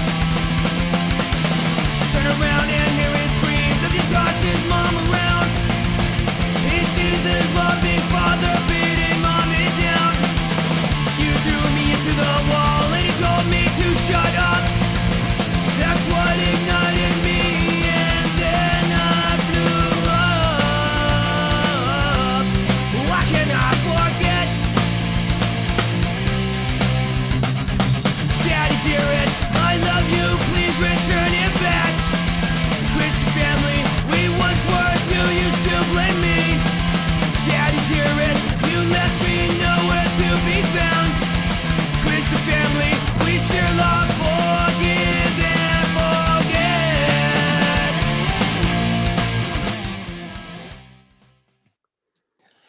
Another super heavy song. Yeah. I think Another one. Sorry, go ahead. No, go ahead. I was just say another one where I feel bad because it's dealing with these really heavy themes of an abusive dad, but it just is so like sloppy and kind of obvious, and the lyrics don't always like fit the beat. It's just like I can't really fully vibe with it. Yeah. I think that's for me. I like there's a number of songs on this record I like, and then like some of the songs that I'm like lukewarm on, I like parts. Right. There aren't a lot of songs on this record where I'm like, I like all of the parts of the song. It's like I like this element of this song, or I like this part or this instrument performance or whatever. And I lyrically, this is another one of those things, getting a little bit more context, that this was this written by someone else in the band, or was it written about someone's experience in the band, Jason? It was written, I think, by the the bassist for his uncle who went to jail for molesting his kid. So this bassist's cousin, basically, and her experience. Right. Jeez. So it's heavy stuff. It's not performed very, like you said, particularly well, but it also feels really raw. Like it's not the kind of song that you would want to like, hey, can you do that one over again? But I'm going to focus on the way that you're singing that one note. Right. You kind of probably just be like, oh, this is heavy. Yeah. Let's just put that one in the can, and you nailed it. Yeah. Right. An important point that I remember Josh making was talking about issues in the church where so much of what was going on in the church was so performative that these were the things that were happening, but everybody was sort of keeping it quiet and like not talking about it and just being like, oh, we're the good Christian family, everything's fine. Right. But literally everything in this situation is a nightmare. But let's all just pretend like it's fine. And how does the church help families out of this sort of situation? Yeah. I mean, they certainly weren't confronting it and saying, we got to like deal with this head on. This is probably one of the most in all of the camp and all of the silly, like hyperbolic ways that the Christian music scene back in the day, like scared the hell out of you, so to speak. Yeah. Mm-hmm. This is one of those situations where you're like, oh, this is real. This is a real song dealing with real things and how horrific the world actually is. It's not talking about, like 7 years of hell. Wish you well, buddy. Right. Yeah. You well. This is like the horror of humanity and the ugliness and the underbelly of it. I do love Russell's drums on the rim shot. It's insane how fast that is at the beginning. But I've got a shorter amount of time than I'd like, so if we can go speed it up. Yeah. Through thick and thin.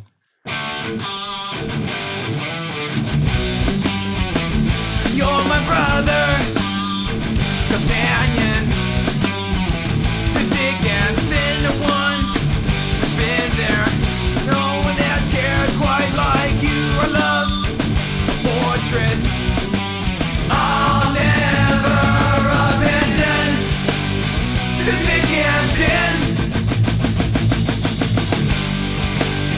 I'll stand right by your side, and I just want to say, please don't forget what we've experienced. The time travels. This is my number 2. Oh, interesting. I do not care for this. It's to me an example of when you're attempting to do a gang vocal anthemic type of song, but you fail. I like that part of it. You put too many lyrics in it. Yeah. And you put too much like content into the actual chorus. Right. And when it changes by, it's too much to remember. I'm into it. I like the gang vocal elements. I like this is the Dogwood version of the Pennywise song Bro Hymn. Sure. Yeah, fully. This is like the Christian Bro Hymn. Yeah. I like when it goes to the halftime chorus and they've got the gang vocals, but it's just the like, I don't know, the like, you're my brother. Just like can't. It seems silly when it's delivered in that way. It's a little Muppet, like Jim Henson's Muppets. Yeah, a little bit Muppety. It's also pretty sloppy. It is sloppy, yeah. But I'm still into it. I imagine like being in the pit, like with your other bros, be like. I was, and that's the reason why it doesn't work, because I was in the pit for Squad 5-0 that year, singing. Fight the System and We Are the Youth. And it's really easy for a bunch of kids to grab each other and go, we are the youth. We are the youth. Or get in an Officer Negative pit and just be like, yeah, JCHC, Jesus Christ, hardcore. But this one, I grabbed my buddies around me in the front row. We knew every lyric to every Dogwood song. And we get to the chorus of the song and we're like, through thick and thin, it's like too much. It kind of fizzles, Yeah, maybe a few more whoa-oh-ohs that everybody could sing along to. There needed to be some woes or some repetition of like through thick and thin over and over again. But the memory of it that I have was Josh really leaning on me to sing every word in the crowd. Like, I hope and I the got guy this right. To the left and right of me are like, this is that moment where I look down. Yeah, exactly. I hate that when the vocalist gives you the mic and you're like, crap, this is the part I don't remember. So he's in a hardcore show or a Zayo show. But at this, when they're like, okay, I'm going to coach you through this. I'll stand right by your side. And I just want to say, please don't forget what we've experienced. Okay. Just remember that part. Okay. Right. And you'll be fine. Exactly. But hey, number 2. Yeah. Yeah, I respect it. Yeah, fuck me, I guess. My song, whatever. I like it. There's plenty to like about it. There's not a lot to like about the next song. There's a lot to like about it, except all the things you guys just spent minutes telling me not to like about it. Yeah, whoever likes it is stupid, but it is great. Okay, everybody all aboard Bummersville train. Next stop, Yikesville Station.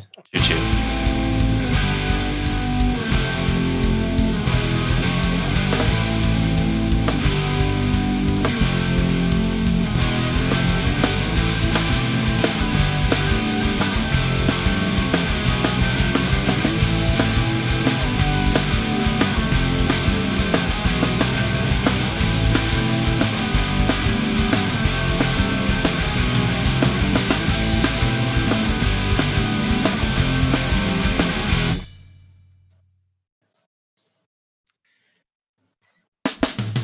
I didn't die a natural death.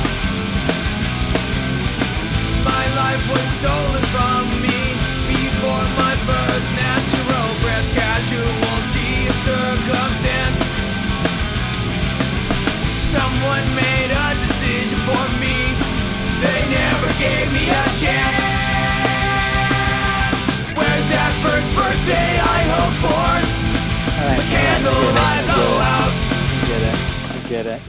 Oh, man. Okay, so let me just recap for the girl that I met in 8th grade who saw my Dogwood shirt. Oh, Dogwood, tell me a song that you like by them. Oh, there's this song about this abortion. There's this song called "In the Line of Fire." You're gonna love it. It's a real song. Again, back to the whole Rock for Life scene. It was very predominant. I like that in this case, he wasn't coming out right and saying hey, you're a fucking monster if you have an abortion. Sure. You've got to get Jesus in your life and get right with him so that you don't have an abortion. He's just saying, this is the story I'm telling from this perspective of the worst possible perspective you could tell that story from. Right. At least as a gut punch. Yeah. I respect it more than a patronizing. Well, abortion is wrong. Abortion is murder. There was at the exact same time a POD song called "Abortion is Murder" out. Of course. Yeah. I don't know, Andrew. Do we need to open up the box real quick? I think we need to open up the box. This one's called the box. Foodland. Yes. We unpacked the same box last week, but there's some more stuff in there this time. We don't need to get into everything that we got into last week, but I just think it's fascinating that teenage boys were it just showed the dominance of that position within the scene, that all these young guys felt like they could just sing about an issue that mainly affects women over and over. I just think it's fascinating. Yeah. I really, the singing from the position of the child in this, as they talk about it, they're talking about birthdays and all these things. It's while I understand this is being written from an experience that was shared, what's essentially being done is you're putting the argument in the hypothetical mouth of somebody that does not exist. Right. The woman does. Yeah, right. The woman has various opinions on what she would like to do, but you're saying the hypothetical conversation that this unborn child has is more of a valid argument. And I take issue with that. It's every rural Illinois billboard you drive past in a small town. We talked about that in the first segment. Look at this face. Yeah. Smile. Your mom was pro-life. Yeah. There's another great artist that sang a song from the perspective of a fetus that never developed. Lil Marky. We listened to that. Jason, you familiar with Lil Marky? No. He was his name Richard Marx or something? he was a Christian comedian in the like 80s and 90s, and he sang songs as this character, Lil Marky, who was like, God, you made me. I don't know. Andrew, do the voice. Mark Fox is his name. Yeah. He's like the Bobby's World voice, essentially. Oh, I guess we're hearing a little more again. Just a taste for you. Today, my life began. My parents do not know it yet. I am as small as the pollen of a flower, but it is I already. I will be a boy. I will have blonde hair and blue eyes. So anyway. that's a real thing that a person did. Oh man, that they thought was a good idea.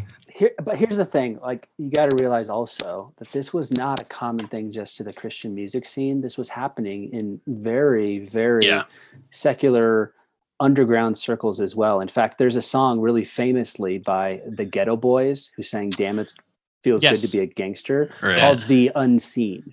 And it's all about the exact same subject. So the unseen children that were never born. And it says in much, much more colorful language, like you're a whore because you had an abortion, basically. Fascinating. So it gets really nasty in the 90s, no matter where you look. Yes, very true. I would always have assumed that the Ghetto Boys were a paramount of feminist ideology. Wow, you had thought that. Yeah. Well, we can, you want to unpack anything else in the box? Yeah, the line "disregard human value" is another tough line for me. Sure, understandably. I just, as we talked about when we discussed the Slick Shoes song, just like everybody's perspective is discussed except the woman, and that is primarily the one that I care most about hearing. It's pretty rough in the middle class suburbia of Southern California for a bunch of white guys to just be like, or any guys, period. Yeah, right. If they're 100 years old, I don't care. Shut the fuck up. Yeah, I agree. Love you, Josh. Yes. I mean, Yes. Let's close up the box for now. Let's close up this box. I hope we don't have to open up this box. I'm sure we will. There's a lot of more albums. There's a value pack. It keeps going, man. Yeah. What is that on the first value pack record? Because absolutely. Oh man. Yeah, you're gonna get there, my friend. Woof. All right. Well, that one was called the box. This called the box food line. That one's called the box food line. I really have to get going in like a few minutes. I'm sorry, guys. I'm gonna have to cut out a little early. Do you want to share final thoughts before we go through the rest of these? Yeah. So, Just Because is a completely pointless song. Doesn't need to exist. Agreed. Jesus is a hilarious youth group pastor's wet dream of like, oh, good, I get a pass this week. I didn't have to think of anything for a lesson. I'm going to just play this song on repeat and let kids play dodgeball and hope that it like speaks to them. Yeah. Like accurate. I brought my non-Christian friends and we played dodgeball and there was a song about Jesus and I basically got the concept. And at the end we had an altar call and I sort of took the like line. I'm like, yeah, it sounds good. I like this. Right on. Dodgeball Welcome to Eternal punk Life. Rock. Here I go. I'm in. Who am I to say who deserves what has the most obnoxious bridge ever? It's just a mess of notes together that have no like meaning at all. They don't inform or reinforce the song structure. They just go to chaotic, messy places. That it reminds me, quite frankly, a lot of the songs of Good Old Days. It's the closest thing to Good Old Days that there was, where you're just like, and now you got to fill like a minute right here with stuff. Let's just do a bunch of instrumentation. I'll get really, really busy. Family Values. What's that song? Remind me of that one. It's another. It's about the sexual abuse. Yeah, at the hands of a father again. Yeah. Yeah. Jeez. Yeah. Heavy. This is like it's a sad time we live in. Little girls grow up scared of their dad. That one. Yeah. Anyway. Yeah. Bummersville. Maybe that was the one that was about. I think there's probably. There's two songs in here about ridiculously horrible male figures. Yes. Yep. But Joy Through Movement, Jason, please. Oh, killer, man. Dogwood appeared on MTV exactly one time.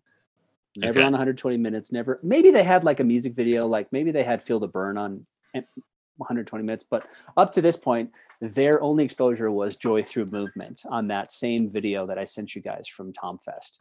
And the funny thing about this is like, it was not recorded live. They recorded in a studio and added a bunch of overdubbing, like audience applause. It sounds like that's the case. Yeah.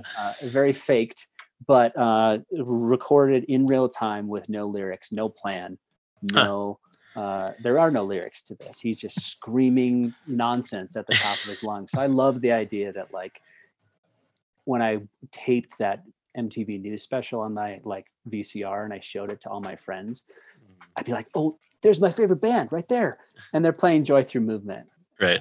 It's funny because when I first saw it, I was like, is that Dogwood? It's so heavy. But yeah, that makes sense. But it's like, they don't actually sound like that. What they actually sound like is In the Line of Fire.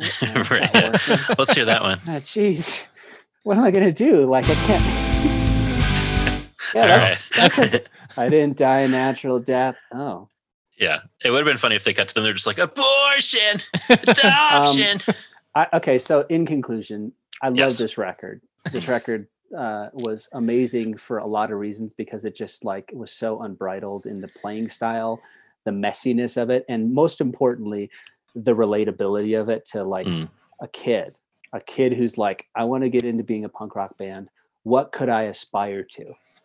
Yeah. This bar is like, when you're learning how to play the drums in middle school, you're like, oh, you know what I just need to do? If I just play faster and more notes and more fills and more cymbal splashes, I'll be like, just like that band that I heard on a CD. You know what I mean? Having no context for, and I think I sent you guys our like record. But this band is so important to me that I named a whole album after All Hands on Deck, because that song was so monumental to me. And the record that I wrote, and quite frankly, the way that I learned to sing was like, if I belt it out like Josh, I'll eventually get close to the note. Right. I'll dance around it enough to think that I'm singing in key long enough to make this album sort of. I'm gonna go ahead and say that you sound better than him on your album. I appreciate. Did you play any of it at all, or have you guys? I think we should. We'll play some after you depart. Yeah. You can play it, but the singing style is very reminiscent, and the playing style is reminiscent of Dogwood for a lot of reasons because it was so informed. Like, the bar was never set for me at Jackson Mold as a guitar player. Right. Or I mean, that's a tough bar. That's tough. That's tough. It was never achievable. You know what I mean? Right. And all of the Betty Rocket bands sounded way too sloppy to even want to sound like them. They're just like, these guys can't keep time at all. Sure. But Dogwood is like a perfect medium, and then they just got better album after album after album. Yes, so they did. For just like an introduction to this band, and something that's like, oh, I kind of like what's going on here. I want to know more. I want them to make more records, and then to have them signed to Tooth and Nail right after this record. And they made this independent record, and Tooth and Nail's like, we'll scoop it up. That was like the biggest day of my life. The highlight of my life was finding out Dogwood was signed to Tooth and Nail, because it meant more music, probably recorded better, and probably but at the end of it, I think we should call Josh and get him on the phone and on the pod, because he'll be down for it. He'd love to listen to these and hear get him on the pod. Absolutely. Yeah, man. I'm down. Same. What song should we play from your band? Oh, the album is called All Hands on Deck, right? It's called All Hands on Deck. Yeah. I think Sincerely Your Father would be fine. Okay. There's some heavy songs like Dogwood, the class of '68 song's all about my dad. It's really somber, but beautiful at the same time. But I like Sincerely Your Father because it sounds the most like Dogwood. You could listen to it and be like, okay, I get this. Cool. Yeah. We will do that. Hey, buddy, thank you so much for joining us for this. So fun. You're the best. I think it was really helpful to have you on for this episode as kind of our on-ramp to Dogwood. So in defense of the band That's right. from San Diego. I love these guys. Man. All right. All right, Jason. Thanks, man. Yep. Good night. Talk to you soon. See ya. I said I love you. You said you didn't care, that you didn't want me to be in your life. The good times and the bad, whether you were happy or sad, I'll always be there. Forever I will care.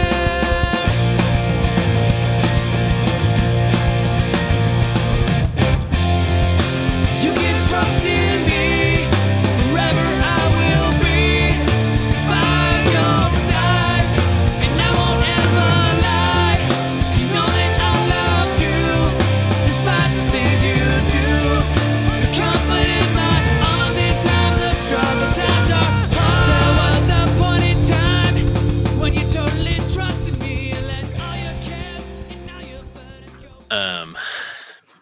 to our bullshit. Back to that bullshit, bro. Thanks to our boy Jason. Yes. Where are we here? We are Just Because, the song Just that he called Completely Pointless. Yeah. I failed you before, but you gave me a chance to do it over and over again. How can I be just like someone else when you let me do whatever I please? Born free to choose, but not to lose. What you gave me, I gave up so freely. Quarantine me from degradation and help me stand strong in my faith. I'm a weak man, I'll do it again. Battle with my flesh, without you I can't win. Please control me, take me in your arms. I need to be sheltered from harm. I failed. This is nothing to me is more uninteresting than just singing along to the same melody as the guitar. Yeah, it's just boring. It's very boring. Yeah. And I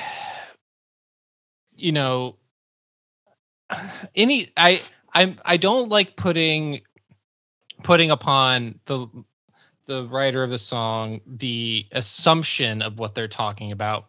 Right. But when I hear I'm a weak man, I'll do it again, battle with my flesh, Yeah. I can't help but think this is just more like self-hatred for masturbation.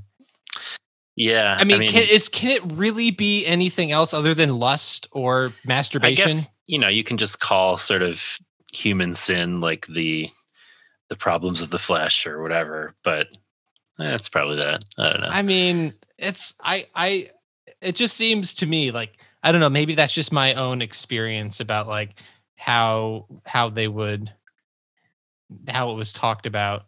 Sure. I mean, yeah, either way, it's just about how he's a failure and how much he sucks, and just like another one of those songs. It's like, yeah. All right. I'm no Superman. The S on my chest is for sin, yet salvation, because I confessed. Sure. Fine. Jesus. Jesus. Jesus, the man without sin. I'm laughing already. Mankind, our saddest father must have been his sinless one and only son to die for the lives of you and I. Now let me tell you why Jesus Christ died for us. A necessary sacrifice to save the world from being lost, but he did so all of us could find salvation, forgiveness through him, the King of Kings, and to petty thieves. This is a 3-minute song. In my notes, I have like, some of these songs are just too long. Like, I might be okay with them if they were 2 minutes, but a lot of them are 3 or 4 or longer, and they just become a slog. And just the song is already a bummer. But then when it's like the lyrics are just so clunky and on the nose, and his voice doesn't modulate at all, it's not told with any poeticism. It's just like, oh man, this is still going. Yeah. This is something, John, that I'm curious about, and this is something that I've been thinking about as we, you have talked about how you've been sort of on the periphery of evangelicalism,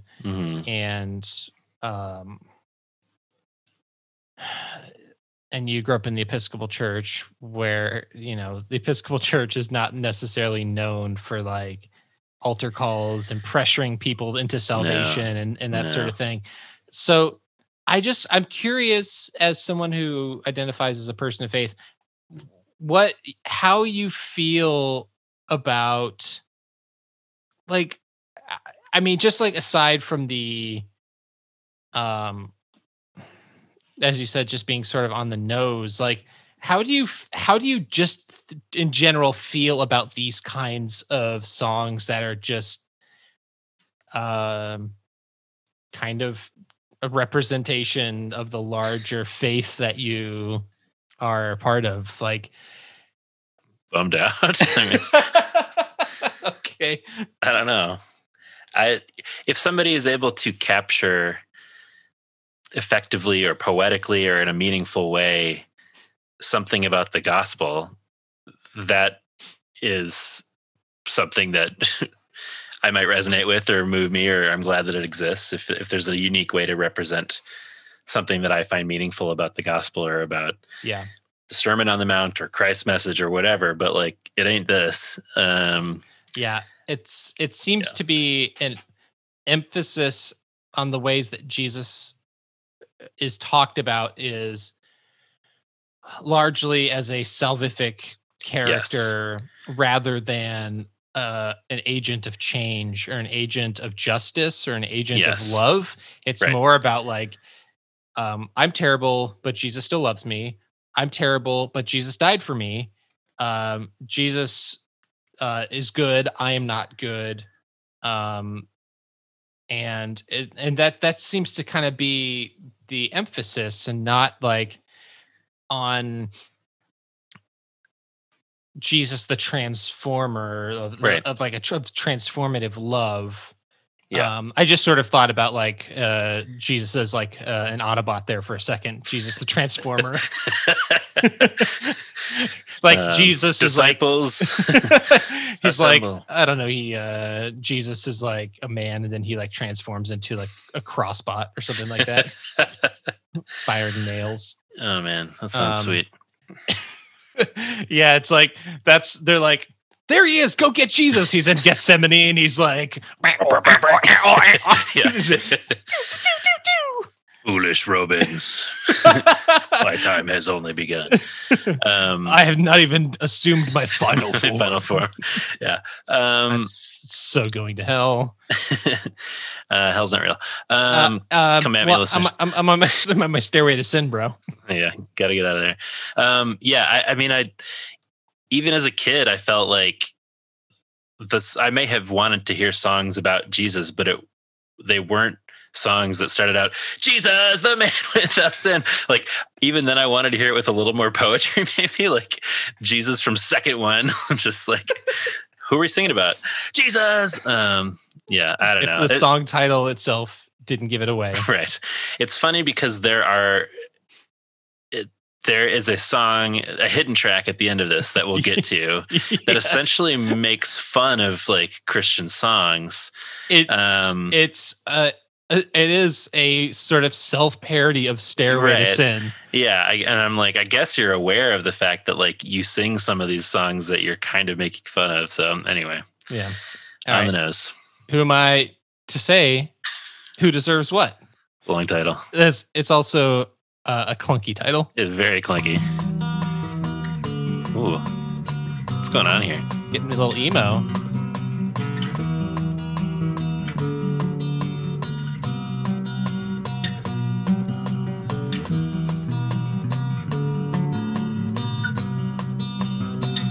I'm expecting some like wind chimes any second. Jesus.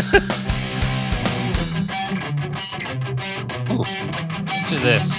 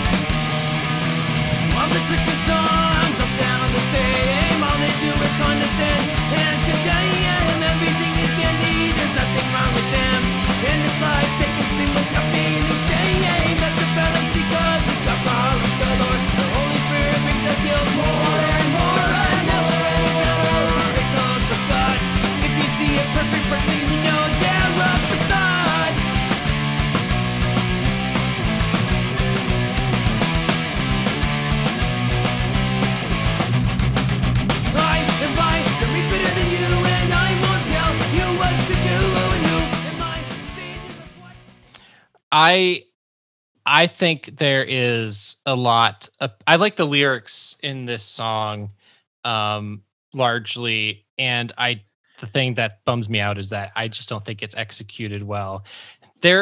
I think their intros are way too long.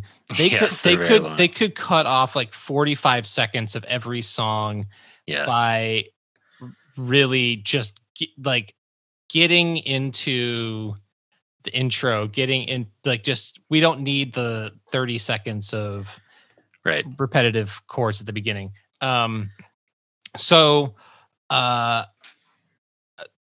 basically this is calling out Christians and saying, like, you guys are liars. You're singing songs about how everything is fine and you are performing Christianity. This is not real. You are pretending that nothing is going on, as evidenced by this entire album talking about a whole series of fucked up things that is happening in his world, in his friends, in this band. And I think this is very much on par for like what we've talked about with Five Iron, just like calling out the mainstream church as like, we've got some serious things and things that are going on in our families, and you're pretending like everything's fine, and that's bullshit. Yeah, there's a lot to unpack with these lyrics. Yes. I mean, it was like what we were just talking about, where they kind of make fun of Christian songs at the end of the album. You know, they have this verse, all the Christian songs all sound the same. All they do is condescend and condemn. And I'm like, damn, right on. But obviously I'm with them on this, but it's just interesting coming from the same band that just did a song like Patriotic Pride, where it's like, you're in hell and you deserve it, bro. I just think it's a weird kind of mishmash. And then later he's like, we've got problems galore. The Holy Spirit brings us guilt more and more. And I'm like, is that ironic? Like, that is not what the Spirit is supposed to be doing. No, bringing people guilt. I don't really get that. That is a curious line, and almost like an admission of something. I don't know if we take it at face value, it is a very curious way to think about the Holy Spirit. Right. I mean, it's a real bummer of a way to, if that's how he thinks of the Holy Spirit, that really bums me out. Yeah. And then it also takes another sort of interesting turn to the perspective of a non-Christian for a minute, where he's like, his Christian friend is telling him that he's going to hell, which I guess is good that like the songwriter is aware of that. But like, yeah, like I'm not sure what you're telling your friends is helping them establish a loving and lasting relationship with God, though. You know what I mean? Like, yeah, it seems, and he says, I can't witness by keeping my mouth shut, as sort of a defense of being like, I'm going to tell all my friends they're going to hell unless they listen to what I'm saying. But I'm like, I don't know. I've talked about this St. Francis quote on the pod before of, you know, preach the gospel at all times, when necessary, use words. Or I mean, right. Yeah. So it's like very focused on action in your life. And yes. I don't know. The whole song is like an interesting mix of a bunch of ideas that I'm kind of like, I don't know how this all works together, but. No, you're absolutely right. Yeah, it's there. This is what I'm saying. Like what I was saying earlier, that I like when I talk about elements. Yeah. Like, and I guess I'm just like identifying the like glimpses of good stuff. The good parts of that. I feel like musically, I actually mostly like this. I mean, as you said, the intro is too long, but it's kind of doing something different. And then they kind of do like a breakdown in the bridge that go into like fast lyrics and a fast final verse.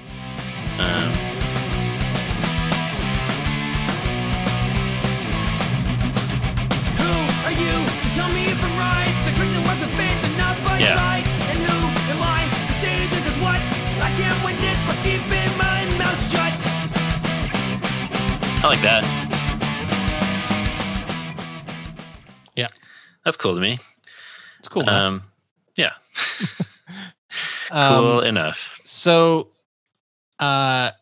family values, if we think about family values, if we look at Joy Through Movement as sort of like a joke song followed by like a fake secret track, which we'll get to a little bit of an explanation about that. Yeah, like is it's a Family tough Values note to sort of end things. It is a bummer. Yeah, of I had a, the same of a song thought. to live on, to end on. So Yeah. it's also one of the longest songs on the record. Yeah, it is. At 4 minutes and 8 seconds. Oof. Speaking of a slog, Yep. long intro. Let's go. 1, 2, 3, go! 1, 2, 3, go!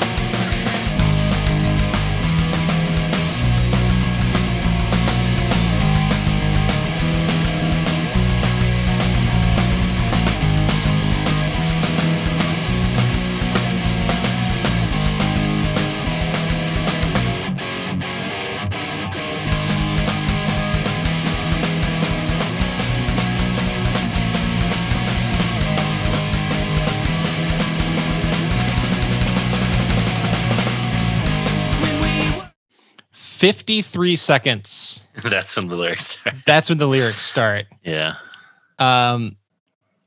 They could have started the song. Yeah. For sure. Or even like right there. Just start right there. Yeah. Start right there. I support it. When we were kids, we were told to respect our elders and what they did. Only speak when spoken to. When she was stripped of the trust bestowed to us by the one she loved, she didn't know she could run to you. Yeah. It's a sad time we live in. Little girls grow up scared of their dads. There's a feeling they should never have. What kind of person can do this? How worthless is the word innocent to a dear old loving dad? So I know these aren't his like Right. circumstances, but like if I were having a song written about my trauma, this is the second song where he's referred to the abusive father as a loving dad or like a loving father. And Yeah. I don't know if he's trying to juxtapose the horror of the Yeah. father by being like, here's the loving dad or whatever. Right. But for me, like it just I just sort of wince at that. It just doesn't Yeah. work for me that talking about it that way. Yeah. I really struggle because I'm like, as we were just saying with abortion, like I don't necessarily need a teenage boy to sing a song about abortion. Like, but I do appreciate a teenage boy singing a song about like the victim of abuse in a certain sense. But again, like so many songs on this record that deal with these heavy themes, while I might commend them for trying to tackle some of the stuff, as you were saying, that was sort of like, not typically talked about in the Christian culture world. Yeah, right. They just don't have the chops, like lyrically, vocally, musically, to make them meaningful very often at this point.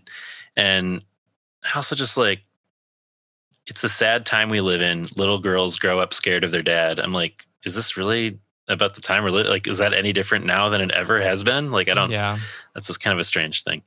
I like most of it musically, like those little moments, like what sounds like a double bass drum, that Jason was talking about, the sound that goes into the chorus. That's really cool. I wish there were more of those kind of flourishes. It slows down at the end and that sounds kind of cool, but at that point we're past 4 minutes and I just want it to be over. Yeah. Kind of, so I don't know. It's another kind of interesting one. Yeah. I would have not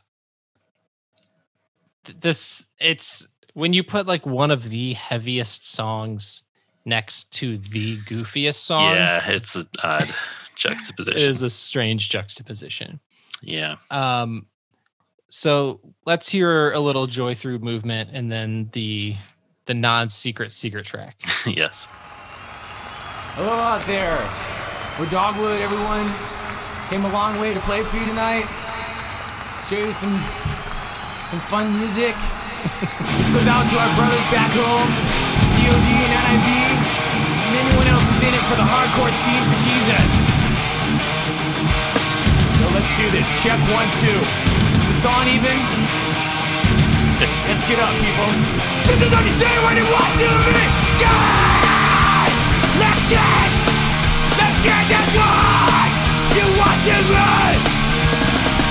You said it! You made it! You did everything to me! You are you! You are me! You know the world you want to go!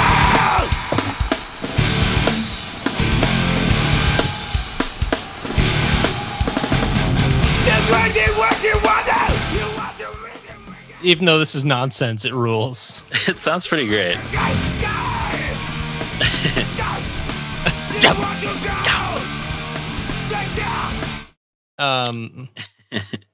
There's also this point at the end.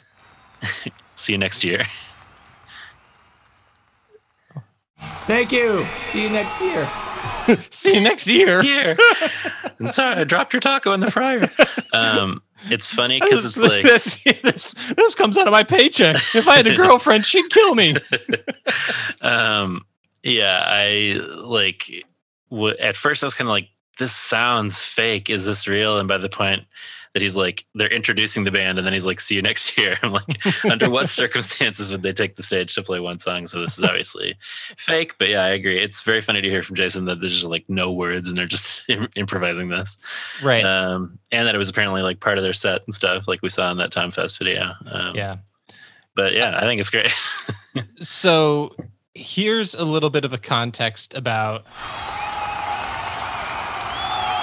So this little fake acoustic ballad was supposed to be like one of those secret tracks that was like deep into the record.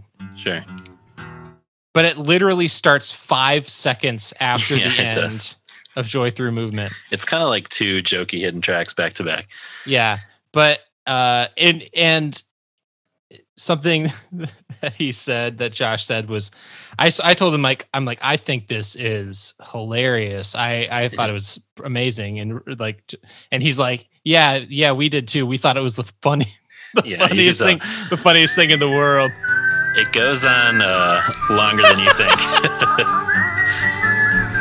3 minutes and 40 seconds. Not short.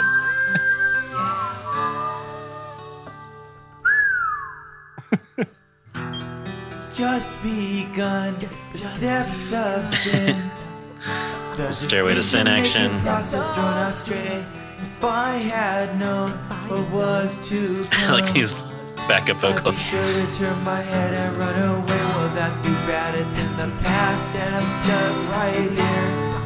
I've gone from A to C without a stop at B. Now I've lost the will to rain stick. Myself. Lovely grace is what it takes to set me free. All alone is how I feel. God, show me what is real. What is real? Sacrifice myself now. I simply need your help. I'm sick and tired. I want to get to the part where it gets I'm like a Christian. I am needing your help. I feel ready. It's what it became a Christian.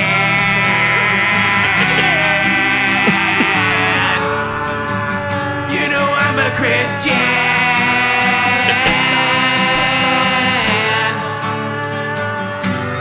CHRISTIA.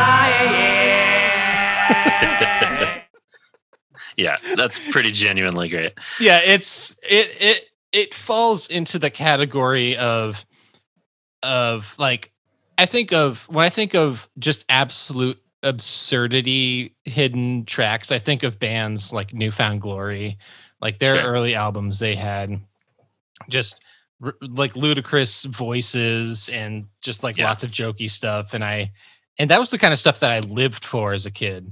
Right, I loved having that kind of stuff like that. You're a Weird Al guy. Yeah, man, I love it. I like taking the serious with the silly.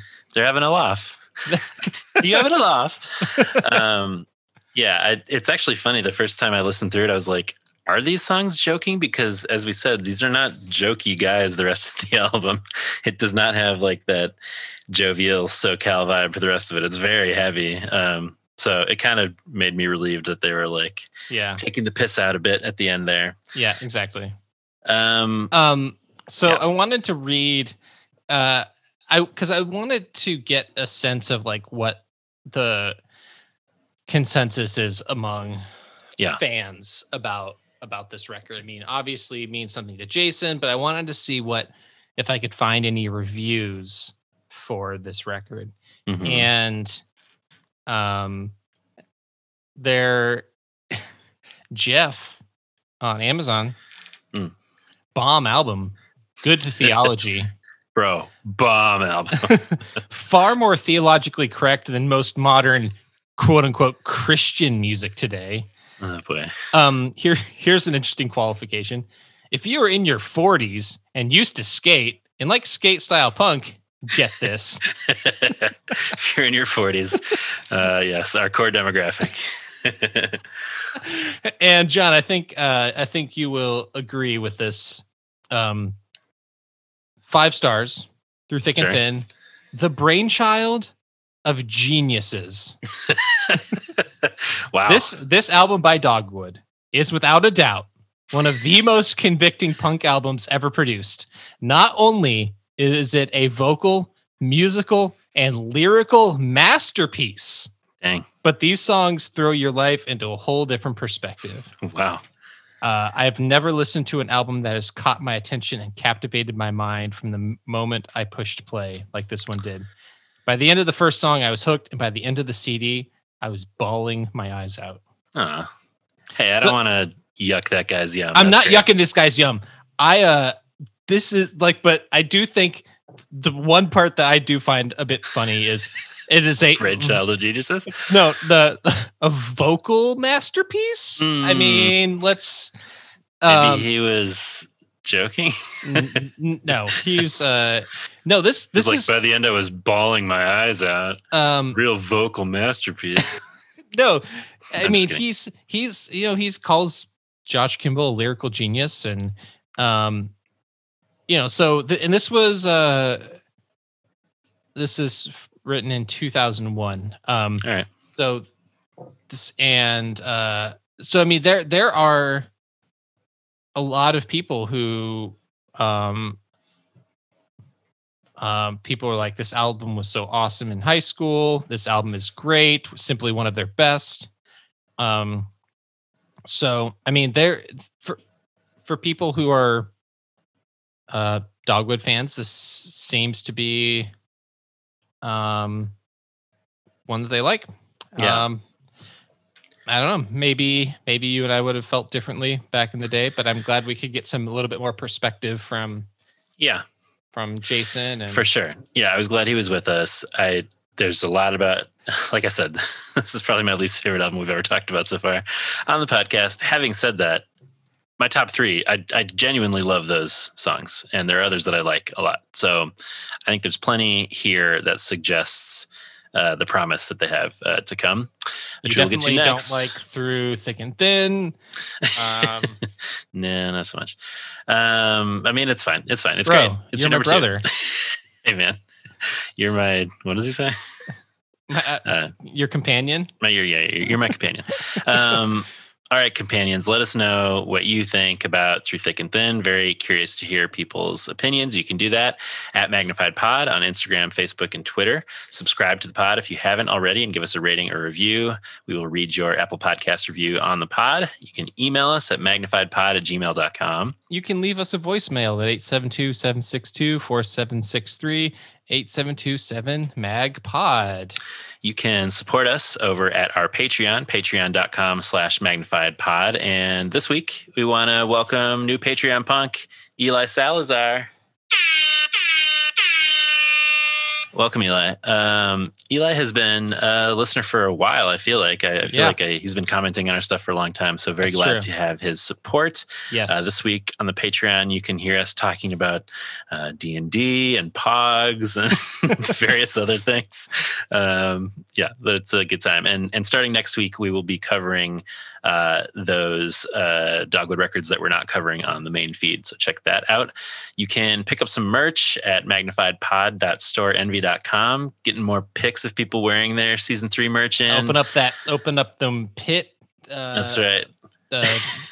Shirts. My brain just broke down mid-sentence. Yeah, that was not a brainchild of geniuses, your sentence there. I think I was having a stroke there. You open up the pit. What am I trying to say? Tank tops? Yeah, I'm like motioning to John it's a shirt, but it ain't got no sleeves on it. What do they call it? Oh my God. I'm looking at my notes, so I wasn't watching your charades. Sorry, man. It's one word. Sounds like giant military vehicle. Yeah. I don't know. Anyway, keep those coming. Thanks to this week's guest, Shadow Producer Jason and Unoriginal Vinyl, and thanks to Heavy Ordnance Studios for our artwork. Well, our time in the penalty box is over for this week. We'll be back out on the ice next week when we'll cover Dogwood's More Than Conquerors. I'm a Christian.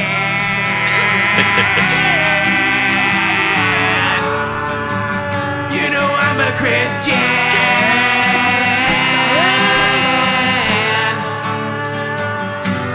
CHRISTIAN.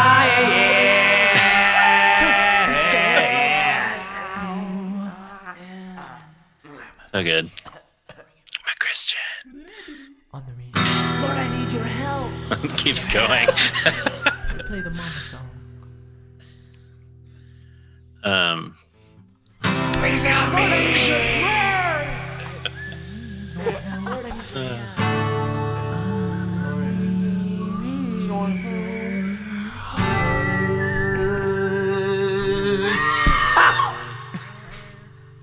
Thank you.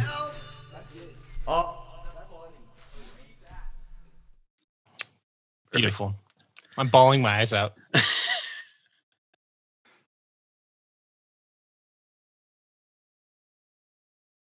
John, we 100% need to do like a spin-off, step-by-step, Full House. Jason's got to be part of this. Yeah, 100. We got a special guest tonight. This is Jesse Frederick. He wrote all of those songs that you remember. That's my Casey Kasem. Yeah, next up, the singer of Full House. Yeah. Growing Pains was like, how did that one go? That's show me as long as we've got each other. We got the Don't waste another minute on you crying. We're nowhere near nowhere near. The best is ready to begin. Ooh, we got each other. Is this rolling? Is this tape? This is the episode. Baby day, rain or shine all the time. This will have to go at the end of the episode. For more shows like this one, visit rockcandyrecordings.com.